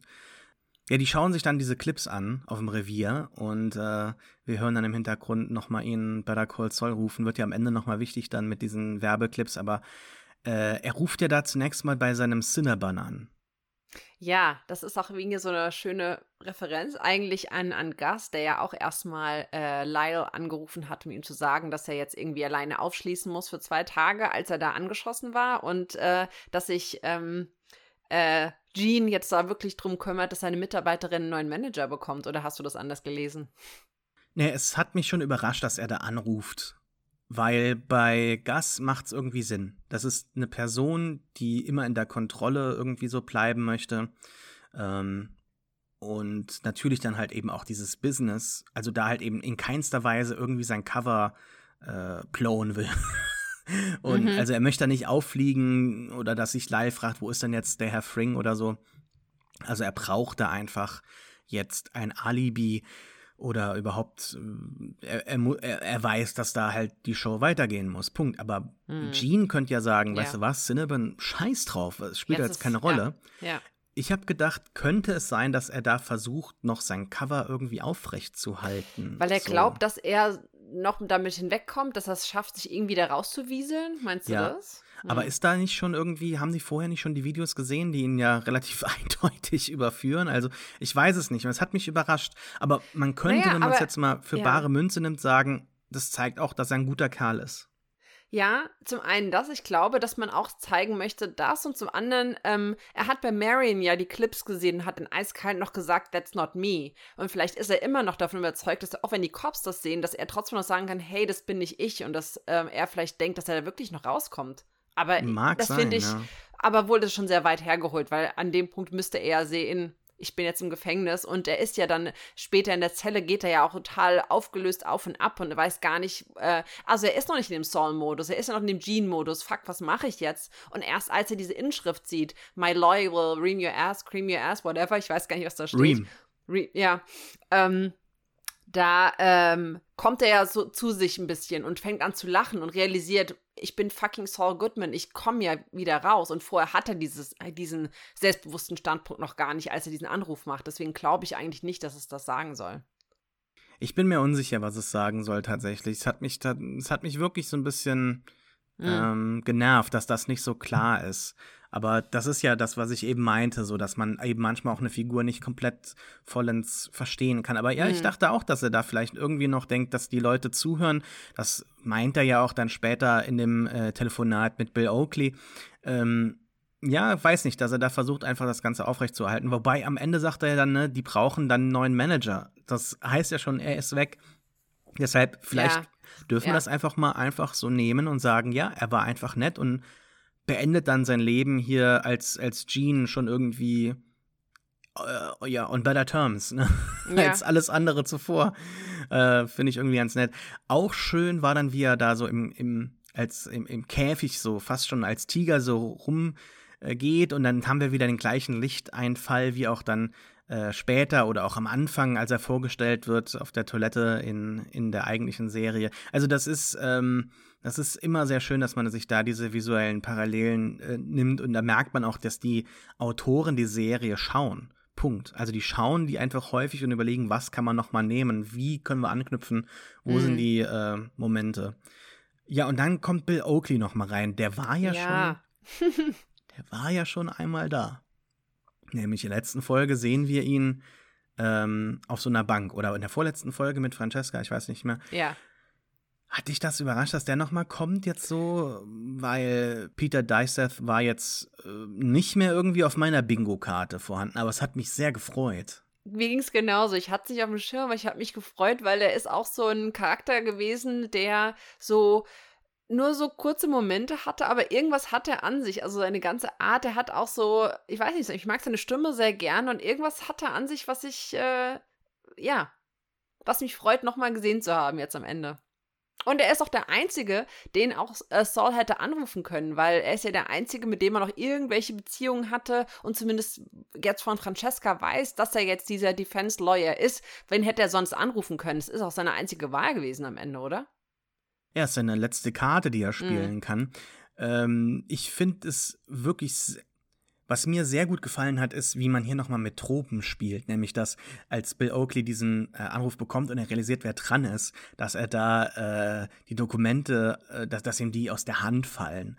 Und es gibt ja oftmals so kleine Momente, die einfach ein großes Entertainment geben. Und da sehen oftmals Leute so Kritik darin, dass das irgendwie eine Trope ist und dass da Leute, das wird mir nie im Leben passieren und so weiter. Also ich will mich da jetzt nicht irgendwie an Reaktionen abarbeiten, die ich gesehen habe, aber ich finde es einfach schön, dass auch so eine Serie erkennt, dass sich Entertainment oftmals aus bekannten Momenten für das Publikum so ergibt und dass das auch oftmals erwartet wird und dass man das nicht immer unterwandern muss mit irgendwelchen Neuigkeiten, sondern dass das auch so funktionieren kann. By the way, was hast du dir denn gedacht, ja, wie das oder ob das funktionieren kann? Denn am Ende sagt er ja dann hier, also der Bill zu Saul, you're screwed, ne? Where do you see this ending? Und er sagt, with me on top, as always. Ja. Und hast du ihm da geglaubt, dass das tatsächlich funktionieren kann? Und wenn ja, wie? Ich habe es nicht geglaubt, aber ich dachte, ich bin interessiert zu sehen, welchen Weg das Ganze nimmt. Ich war an dem Punkt noch sehr offen, hatte noch nicht so eine klare Vorstellung, wie ich das Ende sehen würde, aber ich fand es spannend. Dachte mir so, okay, mal schauen, wo das Ganze jetzt hinführt mit den beiden und wie das gerichtlich sich jetzt fortsetzen wird. Ich muss ganz ehrlich zugeben, das ist jetzt auch gar kein, es ist so doof mit zugeben.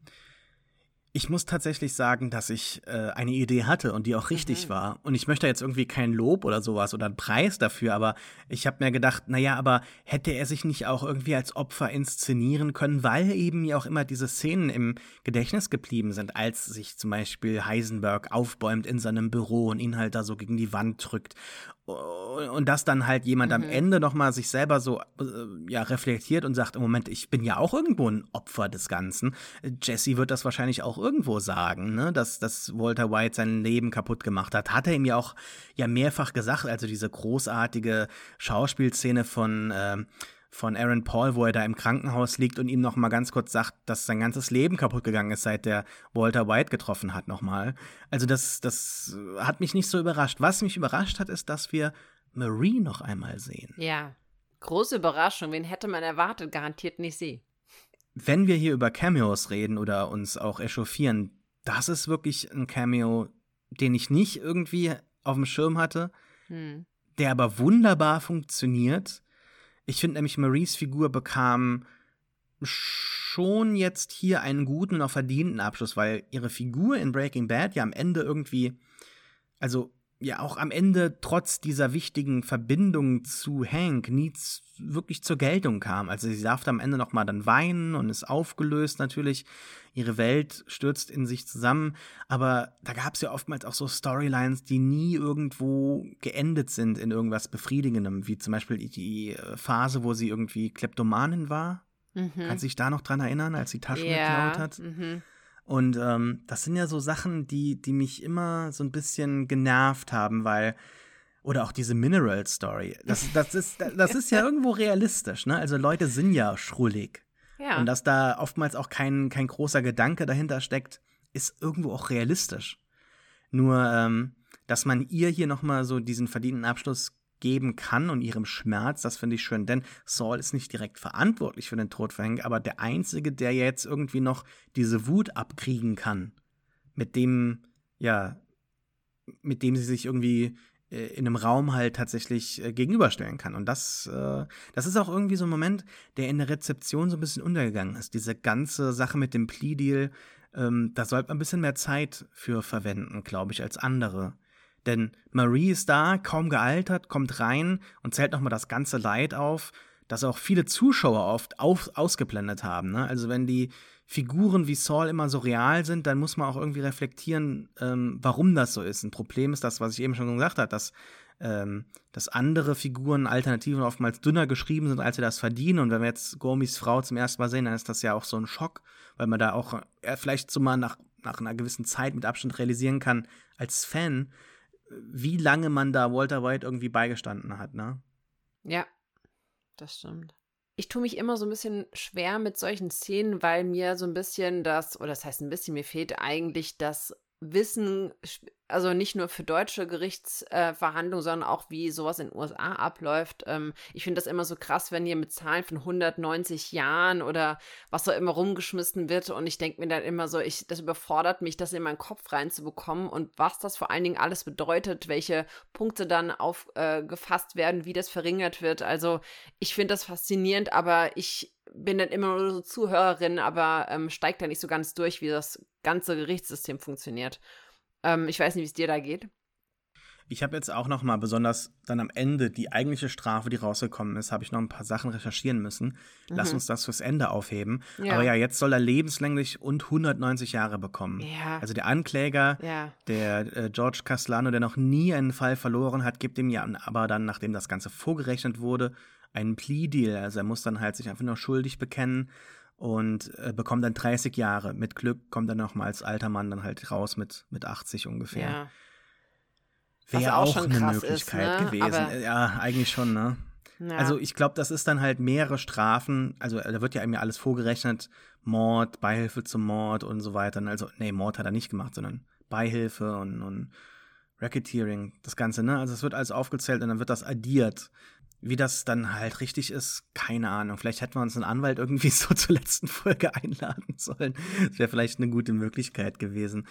Ja, aber er erzählt da ja, also ähnlich wie auch jetzt mit gegenüber dem, wie hieß er, Nick oder Bill, diesem Sicherheitstypen in der Folge Nippy.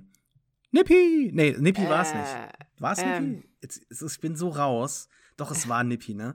In der Folge mit Nippy erzählt er diesem Sicherheitstypen auch noch mal, als er kurz zusammenbricht, um Zeit zu schinden, in gewisser Weise die Wahrheit. Und jetzt hat er ja hier auch so eine Wahrheit irgendwo, ja. Also er lässt einige Sachen raus, aber er war ja auch irgendwo schon so ein Opfer teilweise von gewissen Handlungen, aber ist dann am Ende, nachdem das vorbei war, deshalb finde ich das auch gut, dass man es nochmal gezeigt hat, zum Beispiel diese Entführungsszene, dass er danach nochmal freiwillig hingeht.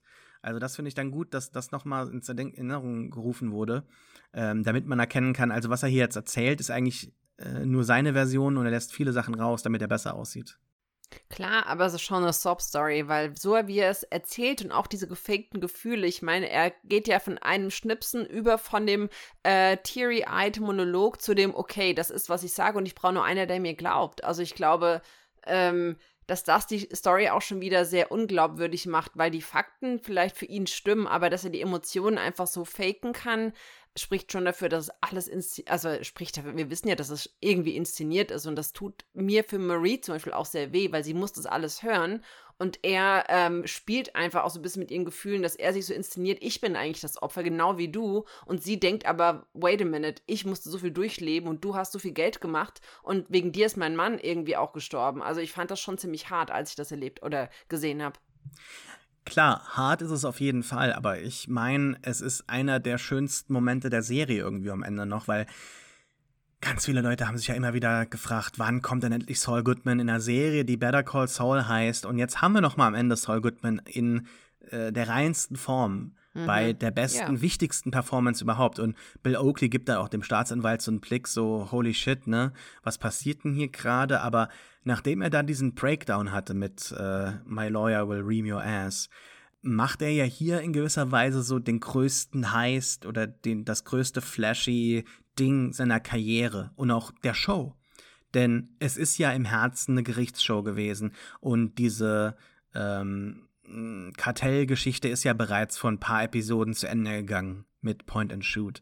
Und wir hatten dann auch erst, ich glaube, ab Staffel 3 wirklich dann mit Gus die Kartellgeschichte stärker im Fokus, vielleicht auch ein bisschen zu sehr. Ich finde, Staffel 3 ist im Nachhinein gar nicht so sehr meine Lieblingsstaffel, aber das ist jetzt nicht das, was ich sagen möchte, sondern er schafft es ja hier einen Heist zu machen im Gerichtssystem, ne? Also, dass halt wir hatten zum Beispiel die Folge mit Nippy, mit Jeff im Einkaufszentrum, da ist es ja auch ein Heist in gewisser Weise, aber das ist ja nicht das, wo er wirklich brilliert, sondern da, wo er wirklich gut ist, das ist das im Geschichten erzählen und das ist ja auch irgendwie so ein bisschen das, was Anwälte tun, ne? Sie präsentieren eine Seite der Wahrheit mit ihren Kniffen und es passt ja auch, dass das Ganze aussieht wie der War Room aus Dr. Strangelove, dass da halt einfach gekämpft wird mit Worten und aber wie genau meinst du das jetzt? Meinst du jetzt, dass er jetzt diese Geschichte erzählt oder dass er jetzt vorgibt, die zu erzählen, aber dann im Gericht eine ganz andere Geschichte erzählt? Was meinst du jetzt genau mit heißt?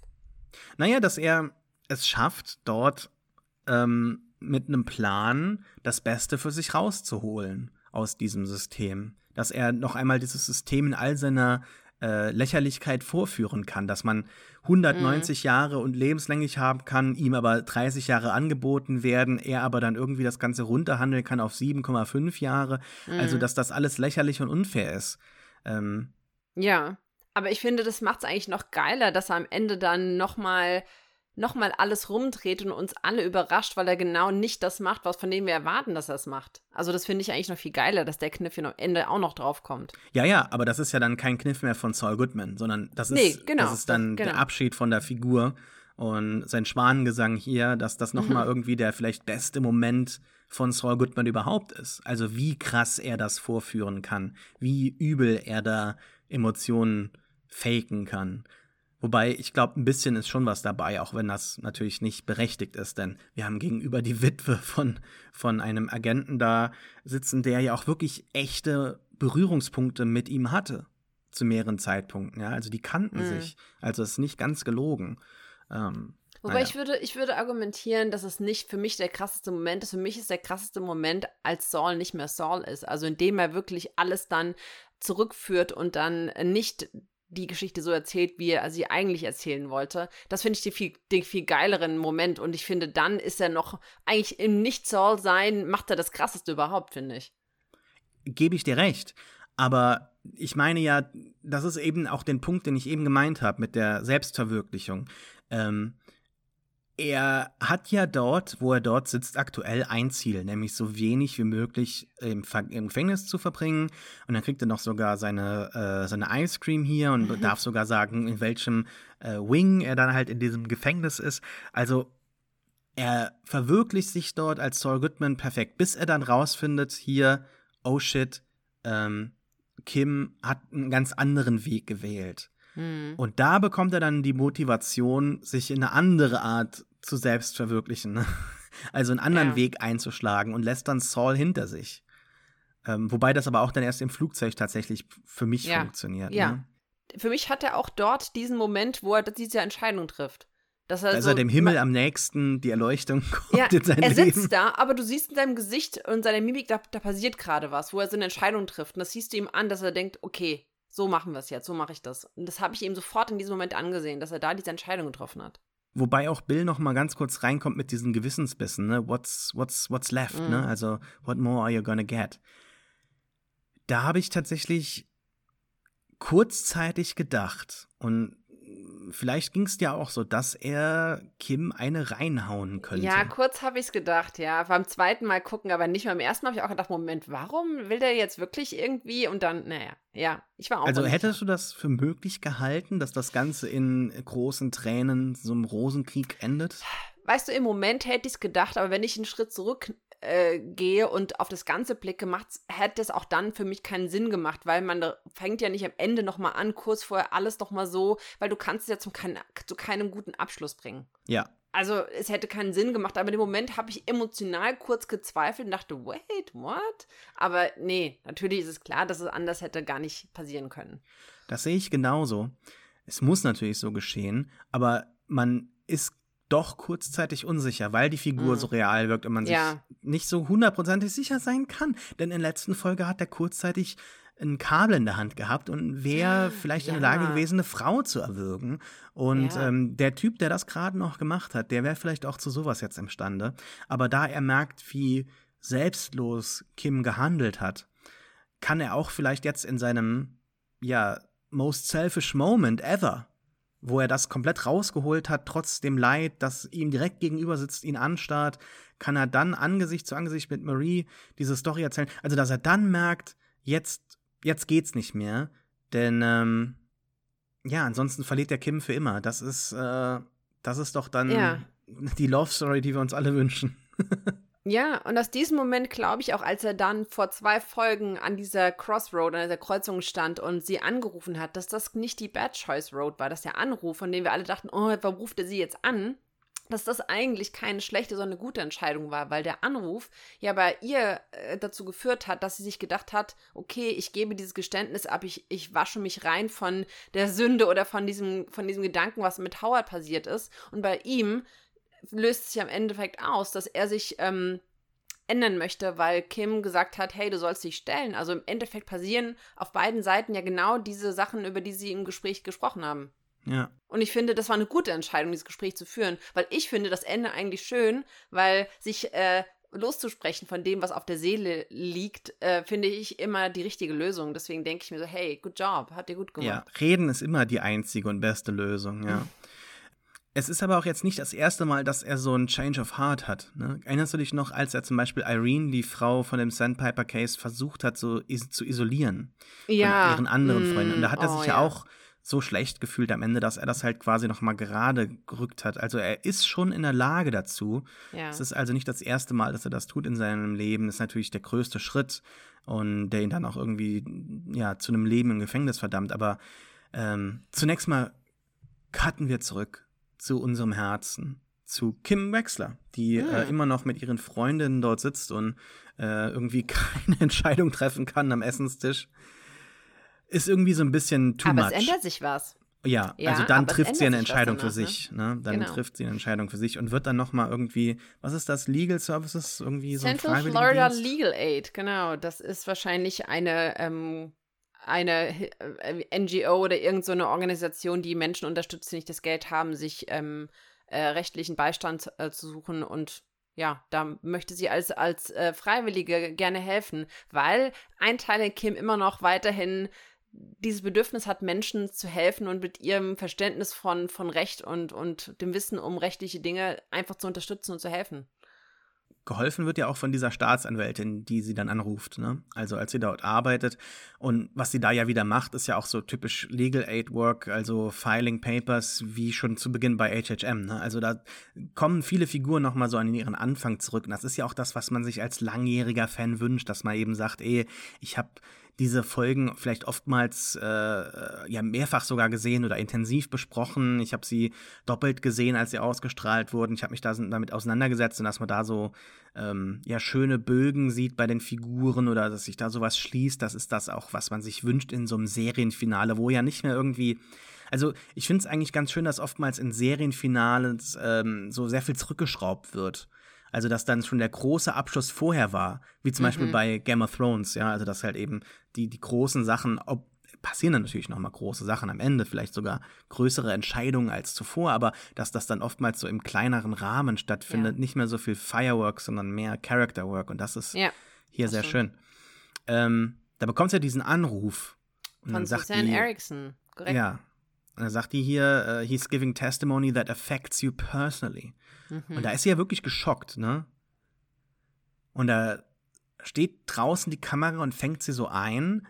Man könnte auch sagen, dass sie da jetzt wieder so selber so eingekerkert ist. Und da steht ein Legal Services oben drüber, die sie jetzt wohl selber vielleicht brauchen wird. Das hat mich sehr geschockt und hat mich sehr betroffen gemacht, tatsächlich. Warum? Naja, weil ich halt doch schon irgendwie gedacht habe, was passiert jetzt mit Kim Wexler? Die ja alles richtig gemacht hat, nachdem halt alles kaputt gegangen ist, klar, aber halt eben genau gezeigt hat, wie Chuck es meinte, es ist nie zu spät, umzudrehen und einen anderen Weg einzuschlagen, die jetzt quasi sich sowohl strafrechtlichen als auch zivilrechtlichen Folgen ausgesetzt hat und zumindest mal zivilrechtlich leiden wird. Es wird ja vorher gesagt, hier die Witwe von Howard Hamlin ist Lawyer-Shopping am Betreiben. Also die wird wohl gucken, dass sie da Kim festnagelt. Obwohl der Teil der Story hat für mich immer nicht keinen Sinn gemacht, aber ich habe nie geglaubt, dass sie das wirklich tun wird, weil warum sollte sie Kim einfach noch mal eins reinwürgen, weil da gibt's doch nichts zu holen, wenn sie komplett ausnimmt. Was hat dann Cheryl wirklich am Ende erreicht? Weil Howard wird nicht mehr am Leben sein und Kim wird sich nicht schlechter fühlen. Sie hat ja ihr Geständnis abgegeben und was würde sie mit dieser zivilrechtlichen Klage dann bewirken? Ich habe mich immer gefragt, was das denn soll. Warum? Ich könnte mir vorstellen, dass tatsächlich durch jetzt sein Geständnis, und er sagt ja auch hier, Kim Wexler hat nichts davon gewusst und etc., dass sie das gesagt hat, weil sie sich schlecht gefühlt hat. Also, dass man da irgendwie was biegen könnte aus ihrer Position heraus, dass sie halt einfach davon gewusst hat und sich so schlecht gefühlt hat und deshalb was sagen wollte, weil er halt nicht da war und nichts sagen konnte. Also ich könnte mir irgendwie vorstellen, dass sie da einen Weg rausfindet am Ende, wo sie nicht irgendwie belangt werden kann. Aber ja, ich weiß nicht, warum Cheryl das tun würde. Also sie kann es natürlich tun, das Recht steht ihr ja zu, sie könnte das tun, aber ich habe mir immer gedacht, das ist moralisch nachvollziehbar, also die ist halt, Nee, also ganz ehrlich, moralisch, was will sie denn machen? Will sie das einfach aus Rache oder aus Rache für Howard aber ist Rache denn moralisch? Nee, Rache ist nicht moralisch. Rache ist ein niederes Gefühl, dem ich nachgehe. So. Dann will sie zumindest halt vor Gericht, was ja auch, oder übers Gesetz, was ja auch Howard Hamlins Lebensinhalt war.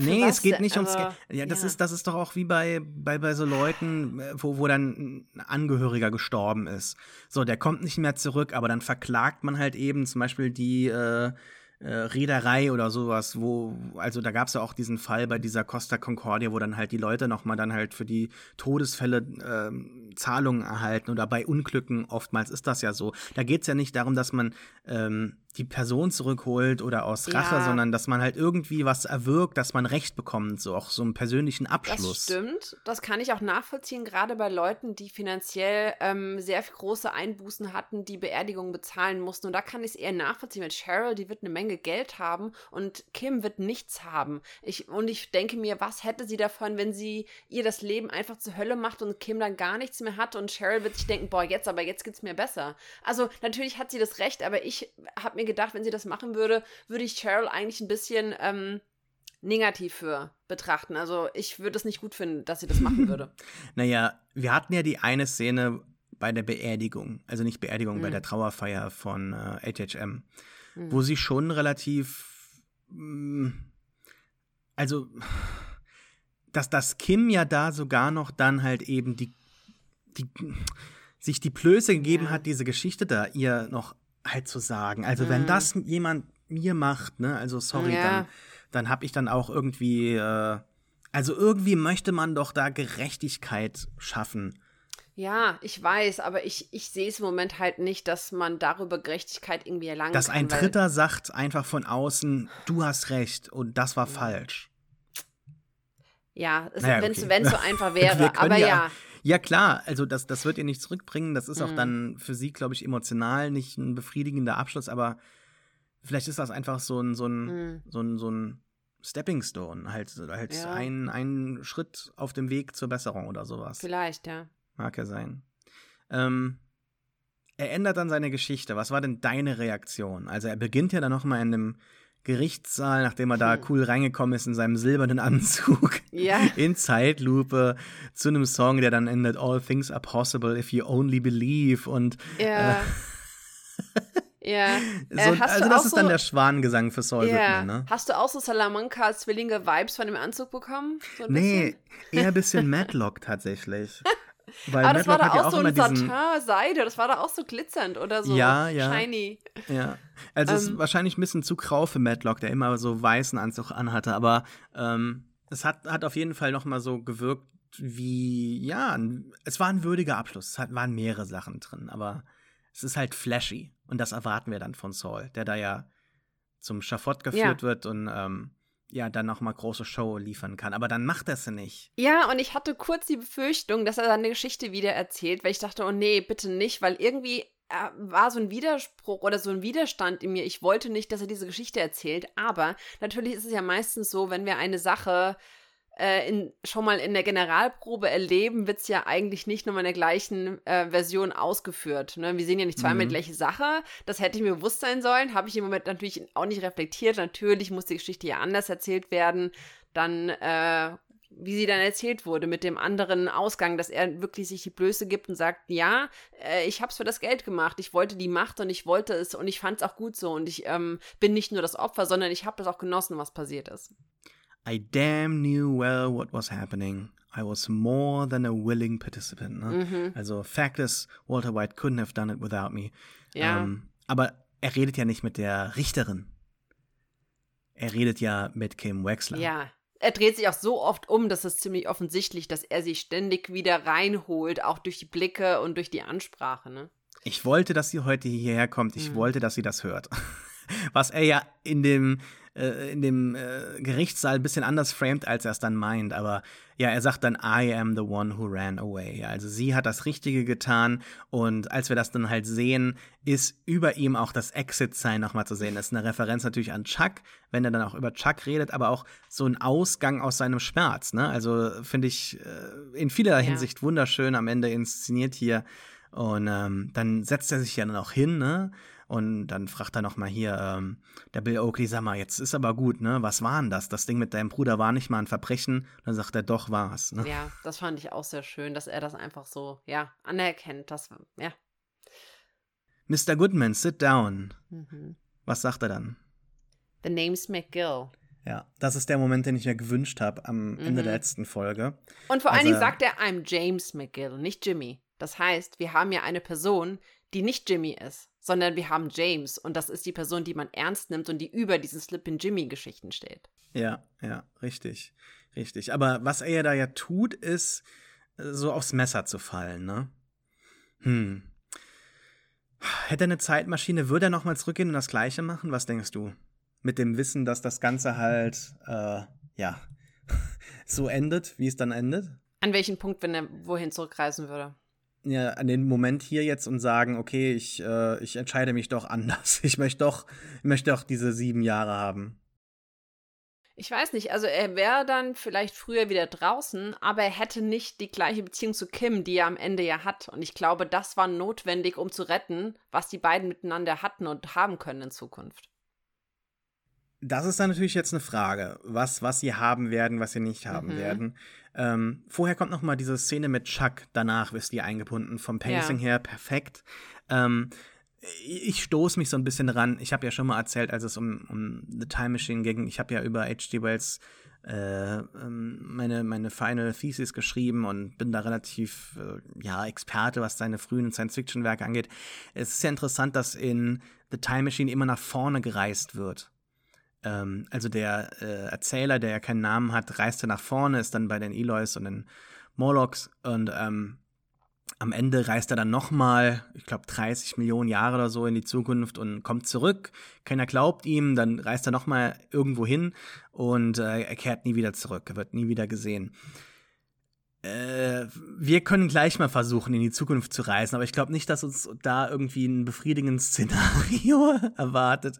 Ganz ähnlich wie auch am Ende von Time Machine, also als er da 30 Millionen in die Jahre in die Zukunft reist, da ist da nichts mehr. Also da sind so rote Krebse und so weiter, die Sonne ist angeschwollen und ist kurz davor zu zerbersten, also alles ist weg und nichts bleibt. Deshalb die Zeit, die wir mit den Menschen haben hier auf der Erde, die ist sehr wichtig und das hat er dann realisiert.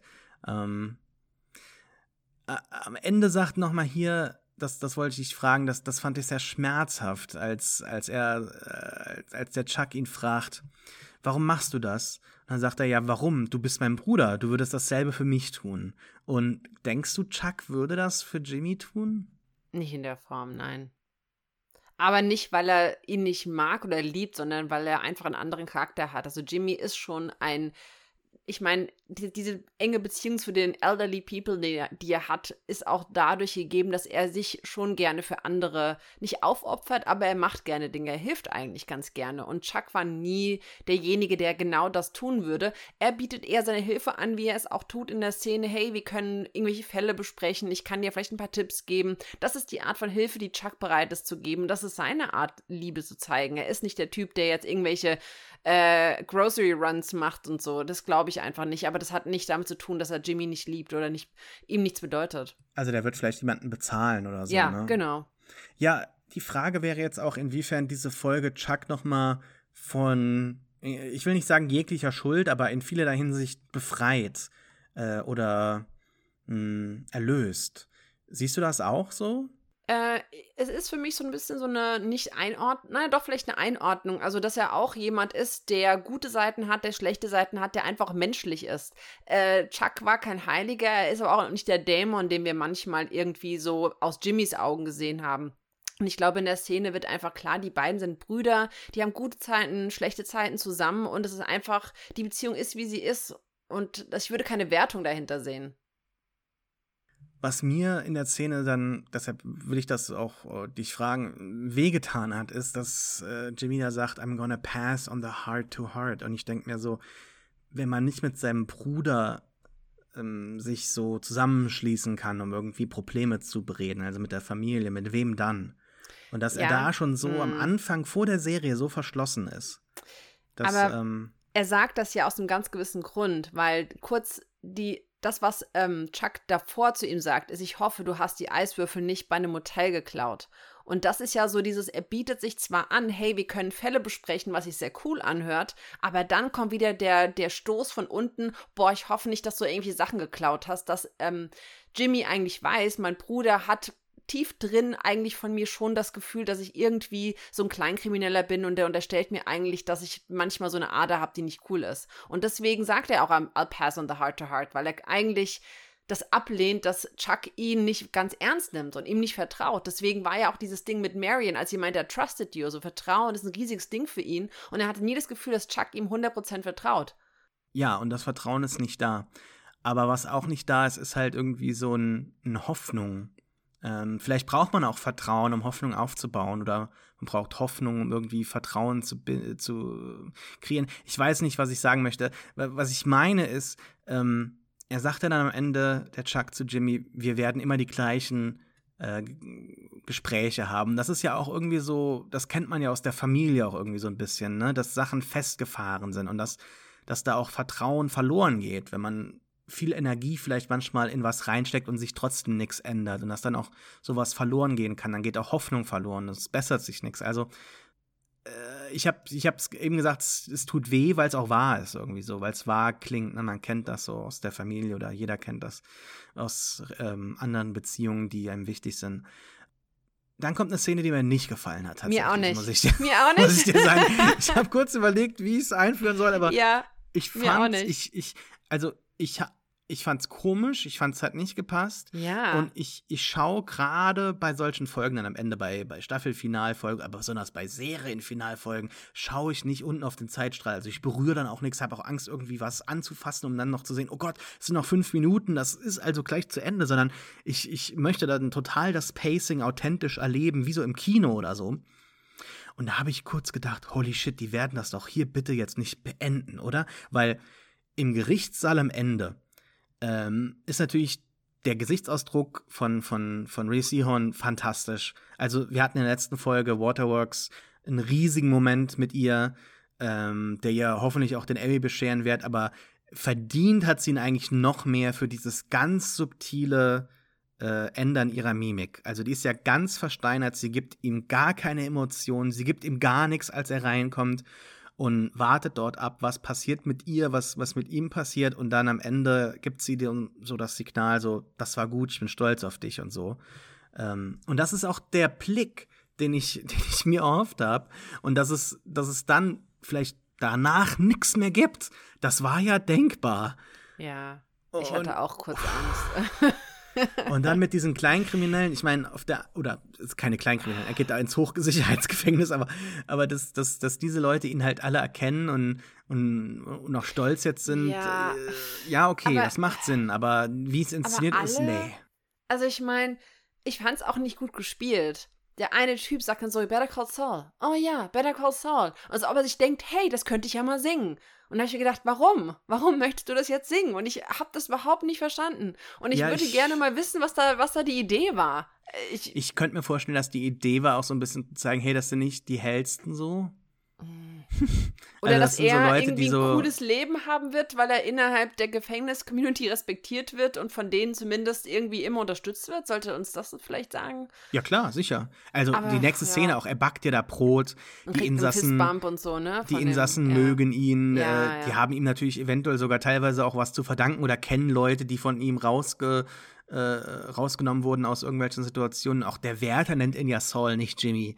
Also das ist eigentlich insgesamt halb so schlimm, da zu leben, obwohl er jetzt in dieses Gefängnis wollte, wo er auf keinen Fall enden wollte. Ne? Also das ist ja irgendwie doppelt schlimm, aber dann merkt er vielleicht doch gar nicht so krass. Naja, als dann er gerufen wird und das ihm gesagt wird, seine Anwältin ist hier, oder sein Anwalt, die Lawyer, ne, ist ja geschlechterneutral. Ja, wir haben noch gar nicht so darüber geredet, wann wir geweint haben. Aber als sie dann Jimmy sagt im Rewatch, hat mich das irgendwie noch mal mehr berührt, als ich gedacht habe. Das hat mich sehr gepackt. Hi Jimmy. Also auch dann wirklich Jimmy, nicht jemand anderes. Mich hat die Szene, ich glaube, in dem Moment hat's mein Herz total berührt. Und das, was ich manchmal habe, wenn ich so romantische Komödien anschaue, man hat so einen kurzen, so ein Gefühl im Magen, wenn man sich über irgendwas freut. Und das hatte ich, als sie Zigarette angesteckt hat, die er in Händen hält und sie, also da war es für mich so, das war so ein Moment, wo ich dachte, wow, das ist wirklich gerade irgendwie special, und das hat mich total irgendwie, also ich war nicht traurig, aber das war so ein Herzschmerzmoment, so ein bittersweet Moment. Ich fand das sehr, sehr schön. Ja.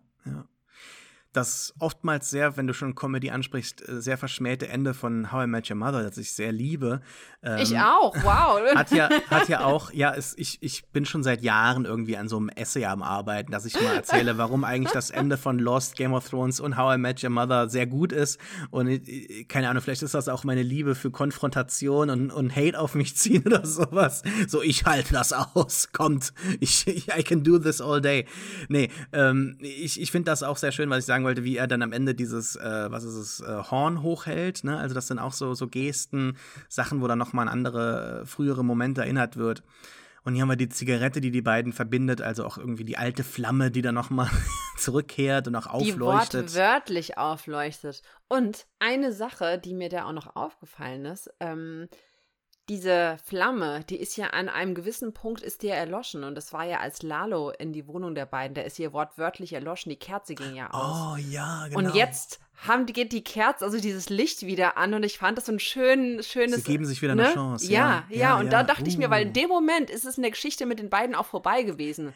Deshalb sagt das ja auch mit diesem Good Behavior. Also das haben ja auch viele Leute irgendwie genommen, so als Idee, okay, wie geht's weiter? Gibt's irgendwie irgendwann eine 7. Staffel? Also ich kann das mal ganz kurz, da habe ich recherchiert. Ne? Also bevor wir jetzt so das Ende bringen, finde ich, sollte man ganz kurz mal erklären, wie es ausgeht. Also wie die Konditionen für dieses Ende sind. Also er ist verurteilt worden zu 86 Jahren. Und Good Behavior im Gefängnis kann pro Jahr 54 Tage wegrechnen. Also wenn er 0 Zwischenfälle hat, ist das Maximale, was er von seiner Zeit halt abgeschrieben bekommen kann, 12,5 Jahre. Bedeutet, er würde immer noch 73 Jahre im Gefängnis verbringen. Und ich glaube nicht, dass er 120 Jahre alt wird. Hinzu kommt, dass er in einem Bundesgefängnis ist, das habe ich recherchiert, seit 1987 keine Bewährung aussetzt. Und Parole in einem Gefängnis, also nicht Parole, Begnadigung von einem Governor jetzt irgendwo. Nee, Governor geht ja gar nicht, ist ja dann Federal Prison. Also Begnadigung vom Präsidenten kann ich mir nicht vorstellen, weil dann müsste jederzeit einfach nur die Marie in den Gerichtssaal kommen und heulen, dass ihr Mann tot ist, und dann ist schon die Situation klar. Es gibt Old Age Release, da wirst du quasi rausgelassen, kurz bevor du abnippelst. Also da musst du schon irgendwie Krebs haben und dann darf man kurz rauskommen, ein paar Tage vorher. Also er wird nicht rauskommen. Er wird im Gefängnis sterben, Punkt. Und ich weiß nicht, ob das allen Leuten so klar ist, aber das muss in aller Deutlichkeit gesagt werden. Denn das mit diesem Good Behavior, dieser Satz, den er sagt, das ist ja ein Witz zwischen den beiden, weil sie beide wissen und das halt auch kennen, dass das Gesetz gut genug, dass da nichts draus wird. Deshalb, Good Behavior bezieht sich eher jetzt darauf, dass er sich gewandelt hat. Und dass er jetzt wieder sich gut verhalten wird und er auch wirklich Jimmy ist. Und das belächelt sie ja dann nur. Aber man könnte auch sagen, dass sie einfach glücklich darüber ist. Ja. Es ist wirklich so ein bittersüßer Moment, weil man genau weiß, dass es wahrscheinlich nicht das Happy End gibt, was man sich gewünscht hat. Wobei ich sagen muss, dass genau wie es gekommen ist, ist eigentlich das ideale Ende, wie ich es mir vorgestellt habe. Als ich die ganze Zeit sagte, ich möchte, dass die beiden nochmal sich eine Chance geben, meinte ich nicht, dass die beiden wirklich nochmal zusammenkommen, sondern dass wirklich die beiden okay miteinander sind. Und es ist ja so eine Chance, zumindest für die Freundschaft oder die Beziehung der beiden, nicht auf Freundschaft, also Beziehungsebene Freund und Freundin, sondern einfach, dass da eine Beziehung zwischen den beiden besteht und dass die nicht dass sie reden. Also, dass sie reden und im Leben des anderen vorhanden sind. Und das habe ich mir gewünscht und das ist so gekommen. Deswegen für mich ist es das ideale Ende, was diese Reue und dieses Anerkennen der Schuld und die Beziehung der beiden, das alles irgendwie umfasst und deswegen für mich total gut ist. Das ist ja das, was ich in dem letzten Podcast bereits gesagt habe. Also für uns ist das auch hier immer, wir nehmen das alles innerhalb von einer Woche auf, deshalb wie so ein andauerndes Gespräch. Ja. Für mich ist das total unvorstellbar oder schwer auszuhalten, dass da jemand ist in deinem Leben und dann ist der einfach weg und er redet nie wieder mit dir, selbst wenn du sowas hattest. Also, wie du sagst, da muss ja jetzt nicht irgendwie nochmal was draus werden, aber halt nie wieder reden, kein Anerkennen der Existenz der anderen Person, das ist, das finde ich schwer zu ertragen. Deshalb, ich bin auch froh, dass die nochmal hier so reconnected haben oder halt reden können miteinander und klarkommen für sich. Weil ich glaube jetzt nicht, dass Kim irgendwie die wird nicht zurück zu Glenn laufen, aber die wird natürlich jetzt nicht ein Leben lang alleine bleiben. Ich meine, schau sie dir doch mal an. Sie hat mittlerweile wieder die alten Kim-Klamotten an, so ein bisschen sportiver, ein bisschen eleganter, nicht mehr so in Sack und Asche irgendwie unterwegs. Ihre Frisur sitzt viel besser. Sie hat nicht mehr diese hässliche Perücke auf, sondern sie sieht insgesamt strahlender aus. Und ich glaube auch, dass sie sich ein bisschen mehr wieder in diese Legal Aid-Sachen vielleicht oder in andere Sachen involvieren wird. Und ich kann mir nicht vorstellen, dass sie mit diesem Typen zusammenbleibt. Also was auch immer passiert, ihr Leben wird besser werden als in den letzten 6 Jahren, hoffentlich. Peter Gould hat in ganz vielen Interviews immer wieder gesagt, das, was sie halt jetzt beim Auflösen der Serie halt beschäftigt hat, ist die Frage, what does becoming Saul Goodman solve? Und da hat er halt gesagt, es ist einmal so ein Fuck you to the world, aber auch ein Fuck you to Kim. Und er hat halt dadurch eine Rüstung, die ihn vor Gefühlen schützt. Und ich glaube, dass indem er jetzt diese Rüstung abgenommen hat, auch Kim irgendwie so ein bisschen erlöst. Und dass sie auch wieder ein bisschen mehr zu sich finden kann, weil die ist ja so geschockt, gibt sich auch wahrscheinlich hoffentlich auch zu Recht auch ein bisschen so die Schuld, dass sie der Jimmy so entlang gezogen hat des Weges am Ende. Gut, was dann halt danach passiert, das ist eine andere Geschichte, aber dass sie halt gemeinsam so ein gutes, befriedigendes Ende finden können für ihre Zeit, das ist doch schon sehr wichtig. Jetzt ist natürlich die Frage, findet die Serie in ihren letzten Momenten für uns als Zuschauer einen Abschluss, mit dem wir leben können? Also wenn die Fingerguns kein guter Abschluss waren, dann weiß ich auch nicht. Also sie schaut hier erst so ein bisschen verdutzt, ne? Und lächelt dann aber leicht. Und dann ist mir was aufgefallen, das habe ich dir schon geschickt, das habe ich bisher kaum gesehen irgendwo. Ja. Ich bin sehr froh, dass ich den offiziellen Podcast gehört habe, denn man hat gesagt, dort, Peter Gould hat das, glaube ich, erzählt, dass sie mehrere Takes gedreht haben, auch wo sie dann halt einmal die Fingerguns zurückgeschossen hat. Das ist natürlich jetzt hier nicht zu sehen, aber das könnte natürlich jetzt so ein Continuity-Error sein.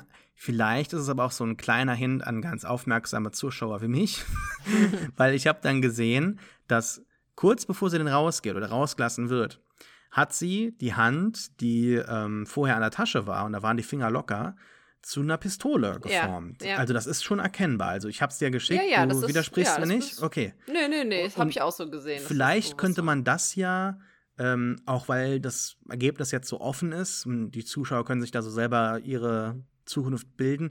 Also für mich ist das so ein kleines Zeichen, dass da schon noch eine Hoffnung für die beiden ist. Ja.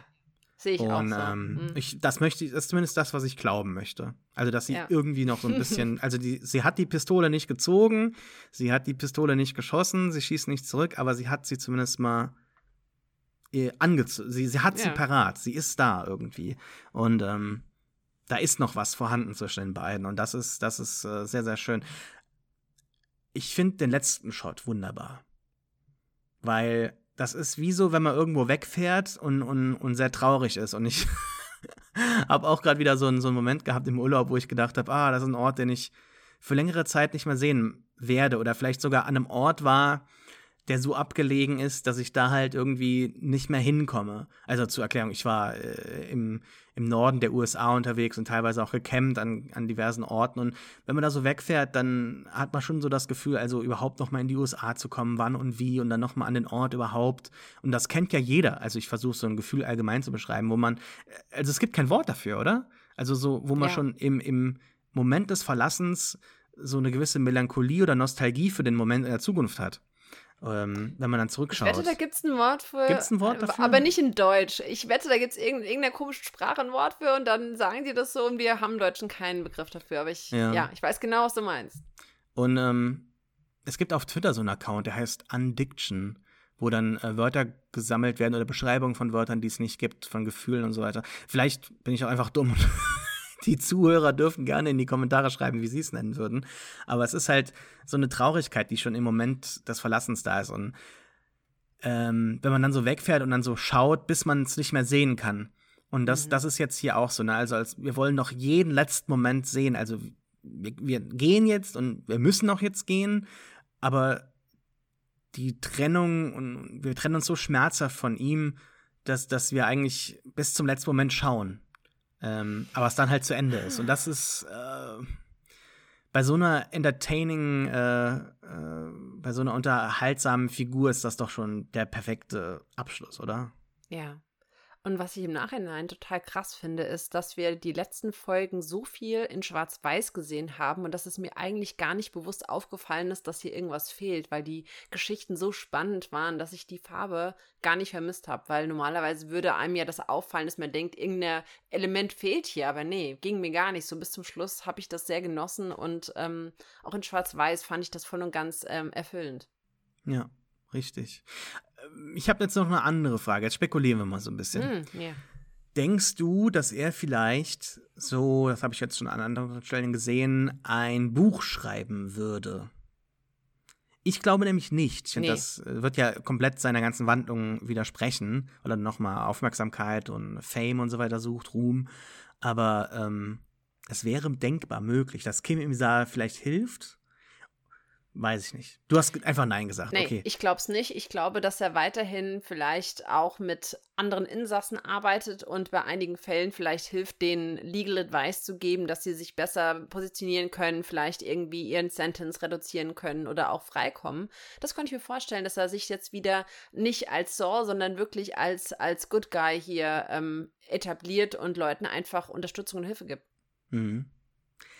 In der Gefängniszelle zuvor haben wir dann auch mal diese gleiche Situation, ne, wo auch das Licht gleich reinfällt und wir haben Kimmy, die dann halt die Zigarette von ihm in den Mund gesteckt bekommt. War das so rum? Ich weiß nicht mehr genau. Aber das hatte ja schon ganz am Anfang in der ersten Folge hatte das ja schon so einen sexuellen Vibe, Kontext, ne, Konnotation natürlich auch. Und dann sagt sie, down to 7 years, huh? Also du hattest die soweit. Und das klingt für mich fast schon so, als wäre sie turned on, weil da, also, oder? Ja, ein bisschen. Das wieder, so also beeindruckt doch ist, so, hey, das hast du geschafft, wow. Deshalb werden die jetzt irgendwie so eine Beziehung haben, weil sie könnten ja theoretisch noch mal heiraten und dann gibt es, glaube ich, einen monatlichen Besuch oder so. Wäre möglich, wobei, was ist das für eine Ehe, wenn man sich einmal im Monat sieht und dann, also das wäre schon tough, oder? Aber ja. Vielleicht braucht Kim auch nicht mehr. Vielleicht wäre das eine gute Art, die Beziehung in der Entfernung zu halten, dass sie nicht Gefahr laufen, wieder einen Weg einzuschlagen, der negativ ist, wie mit der ganzen Howard-Geschichte, dass sie sich so ein bisschen kontrollieren, aber sich genug Zeit nehmen können, um ein bisschen Intimität zu haben. Kann ja für beide funktionieren, wer weiß. Aber jetzt ist unsere Hauptfigur für den Rest ihres Lebens im Gefängnis. Natürlich auch verdient. Ne? Das ist das, was wir nicht ausblenden dürfen. Ja, er hat ja viel Scheiße gemacht, das ist ja so, ne? Aber ist das schlimm? Oder können wir uns damit abfinden? Ganz ehrlich, wenn er jetzt für den Rest seines Lebens im Gefängnis wäre, ich fände es schon ein bisschen traurig, weil natürlich will ich, dass er dafür büßen muss, was er getan hat, aber ich finde so, wenn ich mir so wie heißt das denn, mir anschaue, wie lange Leute da ins Gefängnis müssen. In Deutschland musst du, selbst wenn du jemanden umbringst, nicht so lange ins Gefängnis teilweise. Wir reden nicht von Sicherheitsverwahrung, von ganz krassen Geschichten, ne? Aber in Deutschland, vergleichsweise, ist das alles noch sehr harmlos. In den USA, wenn mit 86 Jahren, da denke ich mir so, wow, ich finde das alles total krass, weil was kann in so einer langen Zeit passieren? Selbst jemand, der irgendwas gemacht hat wie Saul, der muss doch einen Moment geben, denke ich mir, wo er sich wieder irgendwie redeemen kann und das wirst du nicht, weil wenn du dein Leben lang da sitzt, sitzt du da und das ist so trostlos und traurig, das finde ich generell sehr schade. Ja. Verdammt. Ja. Verdammt. Und deswegen finde ich es eigentlich gut, dass es so offen gelassen wird. Ich muss mir die Gedanken nicht machen, weil in meiner Traumwelt kann es ja auch so sein, dass er irgendwie aus irgendeinem, also ich meine, du hast zwar gesagt, dass es wahrscheinlich nicht passiert, aber wer weiß, in dieser Welt könnte es ja so sein, dass er es irgendwie schafft, sich doch nochmal auf 7 Jahre runterzuhandeln oder 10 Jahre. Who knows? Und dann Prison Break, Staffel 6. Yay! Und dann kommt er frei und dann hat er doch noch ein Happy End mit Kim. In meinem Kopf kann das passieren oder auch nicht, aber es ist egal, weil das ist alles nur Fiktion. Ach, das klingt ja alles schon sehr, sehr traurig. Lass uns mal die Stimmung ein bisschen auflockern und in den letzten 10 Minuten hier Spaß machen. Ja. Wir haben uns nämlich die Prop Store Auction angeschaut, wo diverse Props von Better Call Saul versteigert wurden. Die Auktion ist gestern zu Ende gegangen Und wir haben uns mal so ein paar Sachen rausgesucht, die wir gerne mitnehmen würden. Weil das ist ja auch so, also warum kauft man sich Actionfiguren, warum kauft man sich Replikas oder überhaupt so Sachen, Poster oder so? Man hat halt einfach Sachen gern um sich herum, die einen an das erinnern, was einem großen Spaß gemacht hat oder was einem viel bedeutet hat. Und uns bedeutet diese Serie natürlich sehr viel. Was würden wir gerne, wenn wir viel Geld hätten, das ist nämlich jetzt notwendig, wenn man sich mal die Preise anschaut, was würden wir uns mitnehmen? Das ist verlinkt in den Shownotes. Man kann erst, wenn man sich eingeloggt hat, die Preise sehen. Aber wir werden jetzt mal so ein paar Sachen präsentieren, die wir uns gerne genommen haben. Was hast du denn ausgewählt? Miriam, stell uns mal vor, dein Pick. Vielleicht kannst du mir dann auch, weil du dich dann mal fix einloggst, sagen, was am Ende dafür bezahlt wurde, damit du musst mir nur die Lot-Nummer sagen, dann kann ich dir das sagen. Ja. Und zwar, wir reden hier von Lot Nummer 15. Nummer 15. Jimmy McGill is played by Bob Odenkirk, University of American Samoa Law School Sweatshirt Prototype in Red. Soll ich dir jetzt den Preis sagen? Ja. Also das ist tatsächlich so ein Ding, wo ich sage, also das ist natürlich jetzt ein Pulli, aber wenn man jetzt irgendwie so eine Puppe hat und das zu Hause so ausstellt, why not, first of all? Und ja, es ist halt so Steuerrückzahlungsgeld. Schätz mal, wie viel dafür jemand bezahlt hat. $354. 1.400. Okay, wow. Tatsächlich, wenn ich das Ding hätte, ich würde es anziehen. Ich würde es nicht auf der Puppe packen. Ich würde es tatsächlich anziehen. Bist du verrückt? Ja. Ich bin eine Person, ich lebe mit Dingen. Dinge müssen leben. Ich bin nicht jemand, der Sachen einfach ausstellt. Ich würde es It belongs in a museum. Ich würde es absolut gerne. Ich würde es tragen, bis es einfach nicht mehr geht. Ich würde das so feiern. Und ich finde das vor allen Dingen geil, weil es ist ein Prototyp in Rot. Weil ich habe natürlich online schon geschaut, es gibt diese Sweatshirts, aber die sind alle grau, weil in der Serie sind sie ja auch grau. Und das kann man als Replika auch bei Amazon kaufen. Und ich finde es in Rot einfach ein bisschen geiler, weil irgendwie der Farbton gefällt mir und ich würde es gerne haben, aber es gibt es ja nicht mehr. Gibt es zweimal, es gibt noch einen anderen Lot, der das hat, aber sind ja beide schon verkauft. Von daher habe ich Pech gehabt. Jetzt du. Also mein Number One Pick ist sehr klein. Gerade mal 5 Inches groß. Und das wäre Lot Nummer 19, The Merry Wanderer Hummel Figurine. Das ist diese Figur, die mal in diesem Alpine Shepherd Boy in Staffel 1 zu sehen war. Und die stiehlt er dann auch, glaube ich, in Staffel 4. Also dieser bayerische Junge, der da irgendwie so rumläuft mit Schirm und Tasche. Und das ist irgendwie so ein kleines, so ein Andenken. Ich habe auch hier einmal vor langer Zeit beim Online-Gewinnspiel, das tatsächlich auch schwierig war, gewonnen. Da ging es nämlich um Fragen zur TV-Serie Lost. Damals natürlich die wichtigste und vielleicht immer noch die beste Serie für mich überhaupt. Lost hat damals über ProSieben eine Verlosung gemacht, wo man diverse Preise gewinnen konnte. Und einer darunter war diese Maria-Statue, in der die Drogen versteckt waren. Davon gab es insgesamt 108. Das ist natürlich für jeden Lost-Fan klar, warum es nur 108 gab. Und ich habe tatsächlich 2 davon. Ich habe nämlich 2-mal gewonnen. Wow, echt? Mein Papa hat auch mitgespielt, musst du geil. wissen. Mein Papa ist natürlich auch Lost-Fan gewesen, aber der hätte das Gewinnspiel nicht gewinnen können. Aber ich habe ihm dann halt geholfen. Ich habe tatsächlich 2 davon hier stehen. Cool. Und bin sehr, sehr zufrieden, weil das sind halt so Sachen, die nicht so offensichtlich direkt ich bin aus einer TV-Serie schreien, sondern das ist so ein kleines Ding, was ich mir so aufs Regal stellen könnte und das sehr schön ist. Das stimmt. Das wäre irgendwie so ein cool. Inside-Gag.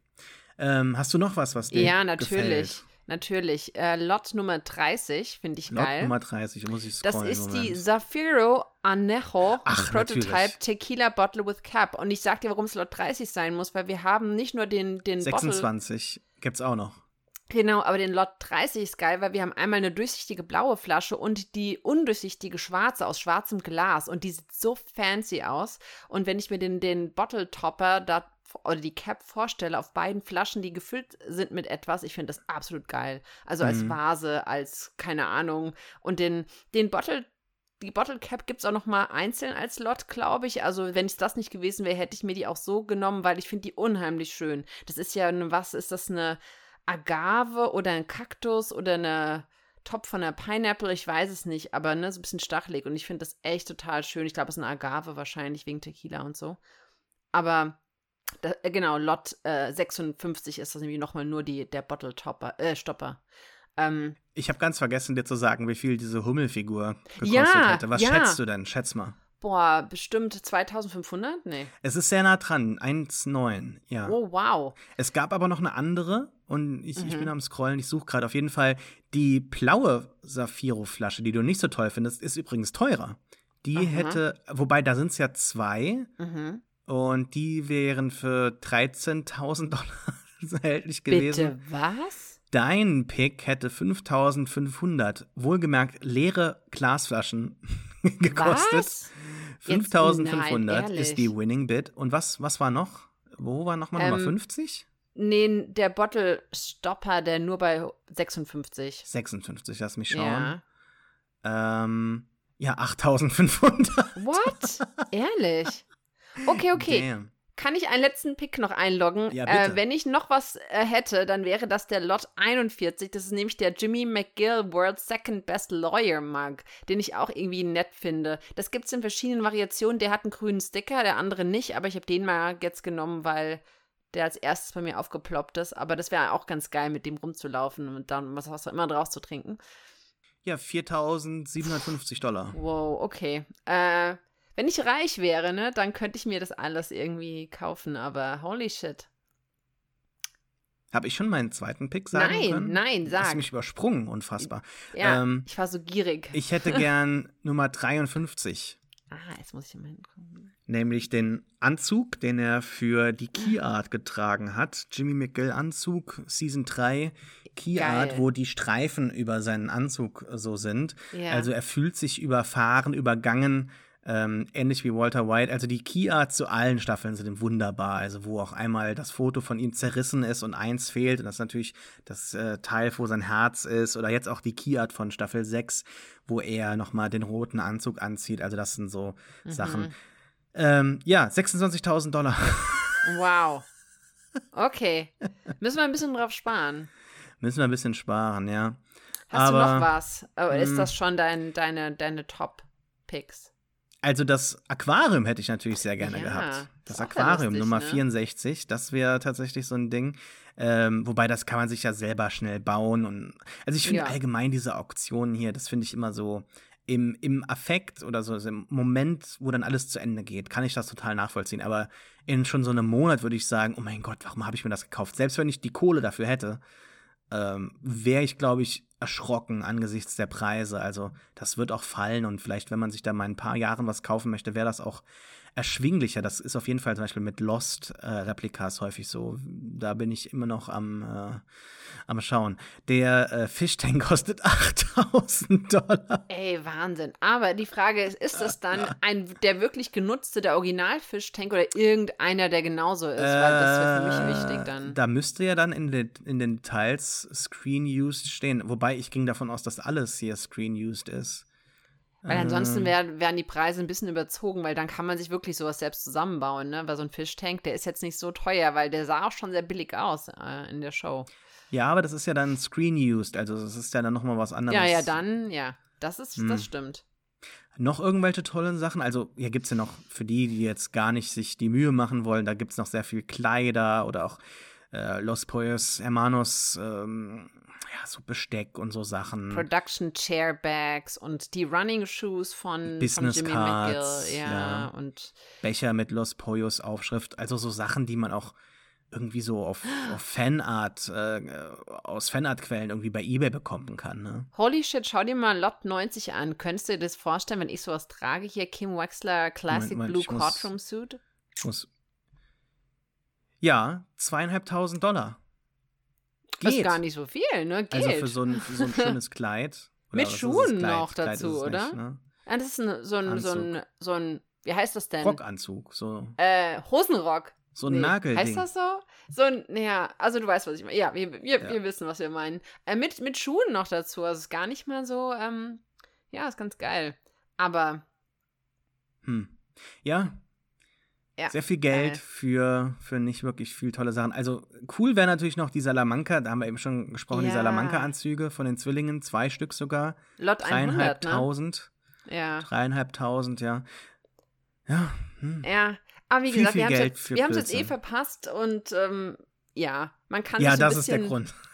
Genau, man kann sich so ein bisschen in Wunschträumen verlieren, was man sich vielleicht gegönnt hätte. Und das ist ja auch mal ganz nett, da so mit Gedanken spielen, was man sich gekauft hätte, wenn man das Geld dafür locker machen wollen würde. Ja, ich bin auch so am Scrollen hier und ich bin wirklich, also wenn es halt so niedrige, ja, ich würde mal sagen, oder höhere dreistellige Beträge fände ich teilweise passend. Also wenn ich hier zum Beispiel sehe, Nacho Varga hat einen Anzug, also seine Aufmachung hier, Lederjacke mit roten Streifen, das T-Shirt drunter, Schuhe, Hose, also das ganze Outfit. Man kann Nacho Varga spielen. Geht weg für $6.000. Und ich denke mir halt so, also wenn das so 800 gewesen wären, das könnte ich verstehen. Aber 6.000 ist schon Wahnsinn. Oder wenn ich hier den World Second Best Lawyer mag sehe, $10.000. Das ist Ich meine, gibt es nicht sowas als Spaßaufmachung bei eBay? So wahrscheinlich als Druck? Kannst du das kann man doch selber machen. Klar kannst du das selber machen, ne? Ist halt nicht original und wenn das wirklich dann auch benutzt wurde, das ist wahrscheinlich das Ding und nicht. Und das ist halt das Ding, ja, aber halt. Ja, der eigentliche Wert würde jetzt nicht zusammengehen mit dem Geld, was es gibt hier so ein Davis & Main Branding Office Pack. Ja. Da ist ein Mauspad dabei, eine Mütze, sehr hässlich. Ein Becher. Oh. Also für 900. Da würde ich schon eher sagen, ja, why not? Aber selbst hier die Business Cards daneben, Lot 49, die gibt's ja auch irgendwo. Und jetzt kann mir keiner erzählen, oh, das sind die irgendwie in der Serie benutzt wurden und das ist das irgendwie besonders toll. Also die Sachen, die wir genannt haben, sind ja doch schon oftmals zentral irgendwie visuell repräsentiert.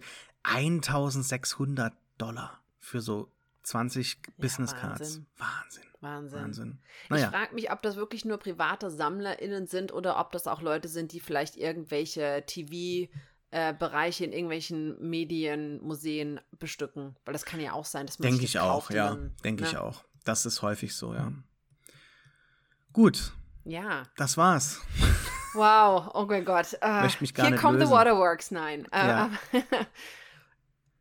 Sehr traurig. Ja, das stimmt. Aber ich fand, das war ein sehr schöner Abschluss und wir haben uns auch die Zeit genommen, über alle Details zu sprechen und ich bin sehr zufrieden mit dem, was wir alles hervorgeholt und abgeschlossen haben. Ja, falls nicht, machen wir so ein After Dark und können noch mal drüber reden, was wir eigentlich hätten sagen sollen.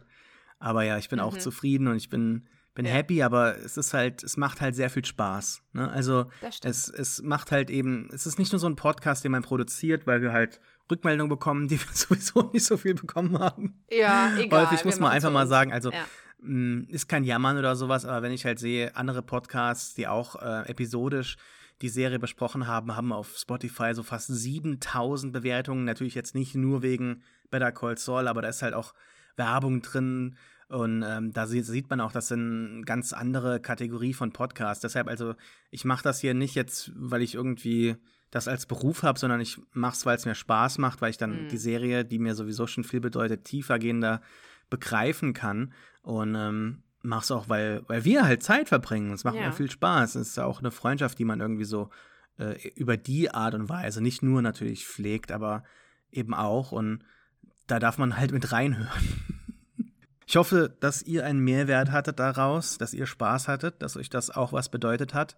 Das endet hier jetzt. Viele Leute, die mir folgen mir seit dem Heisencast. Insofern, damit endet jetzt auch in gewisser Weise eine Ära. Und ja, ich hoffe, ihr bleibt trotzdem dabei.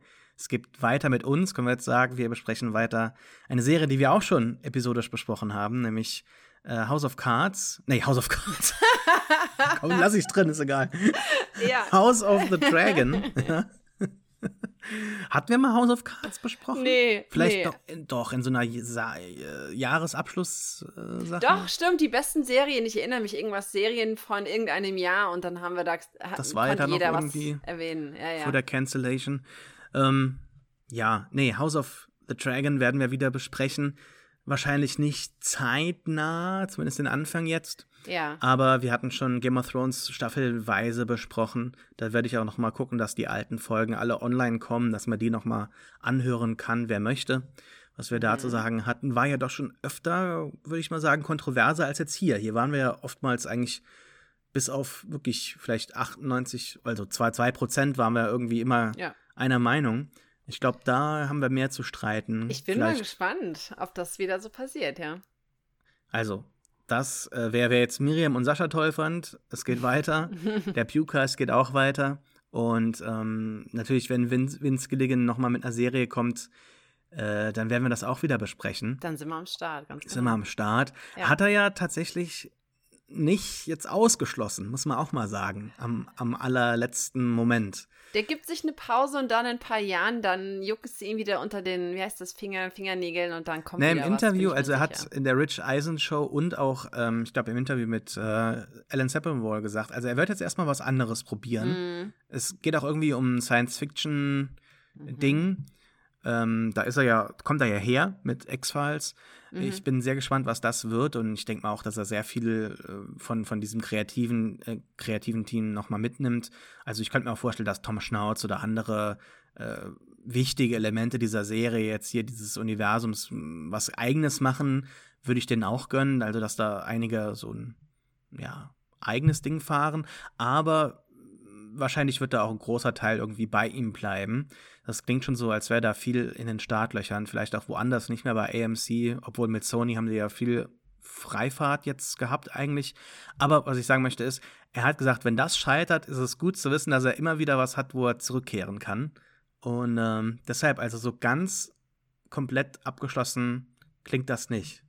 Und, ja, finde ich auch. Auch wenn wir uns da jetzt ein bisschen illusorisch dran klammern, aber ich glaube, das ist ein guter Moment. Genauso wie die sich am Ende dran klammern, dass vielleicht doch mal irgendwie er wieder rauskommt. Gut. Miriam, Sascha, ich danke dir. Ich danke auch dir. Es war eine sehr schöne Zeit mit dir. Vor allen Dingen die letzte Woche fand ich sehr schön, weil wir so intensiv die letzten Wochen aufgenommen haben. Irgendwie war die ersten Folgen aufgenommen haben. Irgendwie war es schon geil. Ich komme aus dem Urlaub, du fährst jetzt in Urlaub. Ich wünsche dir schönen Urlaub. Also Dankeschön. Wir haben wirklich in so einem Fenster alles zeitverzögert jetzt aufgenommen und hauen es dann auch demnächst raus. Falls ihr weiterhin dann hören wollt, was wir zu House of Dragons zu sagen haben, geht auf pewcast.de oder schreibt uns doch auch mal irgendwas Emotionales in die Kommentare. Da freuen wir uns sicher drauf und antworten dann auch gerne. Natürlich auch auf Twitter unter @galbrush, @reeft. Gerne auch dann eine 5-Sterne-Bewertung auf Spotify oder auf iTunes, damit wir mal Konkurrenz hier fahren können gegen andere starke Podcasts. Das war's. Vielen Dank fürs Zuhören. Am Ende ist doch irgendwie alles gut, ne? It's all good? Ja, it's all good.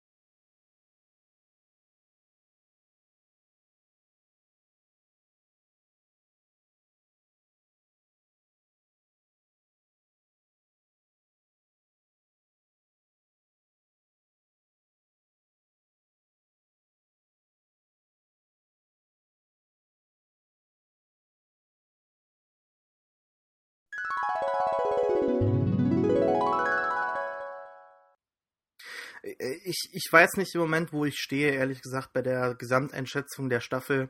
Ich habe mal gesagt, dass sie mir ein bisschen besser gefällt als Breaking Bad, was natürlich direkt dann so angegriffen wurde. Ja, wie kann man dann die erste Staffel mit einer abgeschlossenen Serie vergleichen und so, aber einfach nur so vom Ersteindruck und vom Ton her ist das doch schon irgendwie ein bisschen mehr so das, was ich mir wünsche von einer Serie, die sich mit Enttäuschung und halt irgendwie einer gewissen Midlife-Crisis beschäftigt oder mit Leuten, die halt eher Ablehnung erfahren haben im Leben.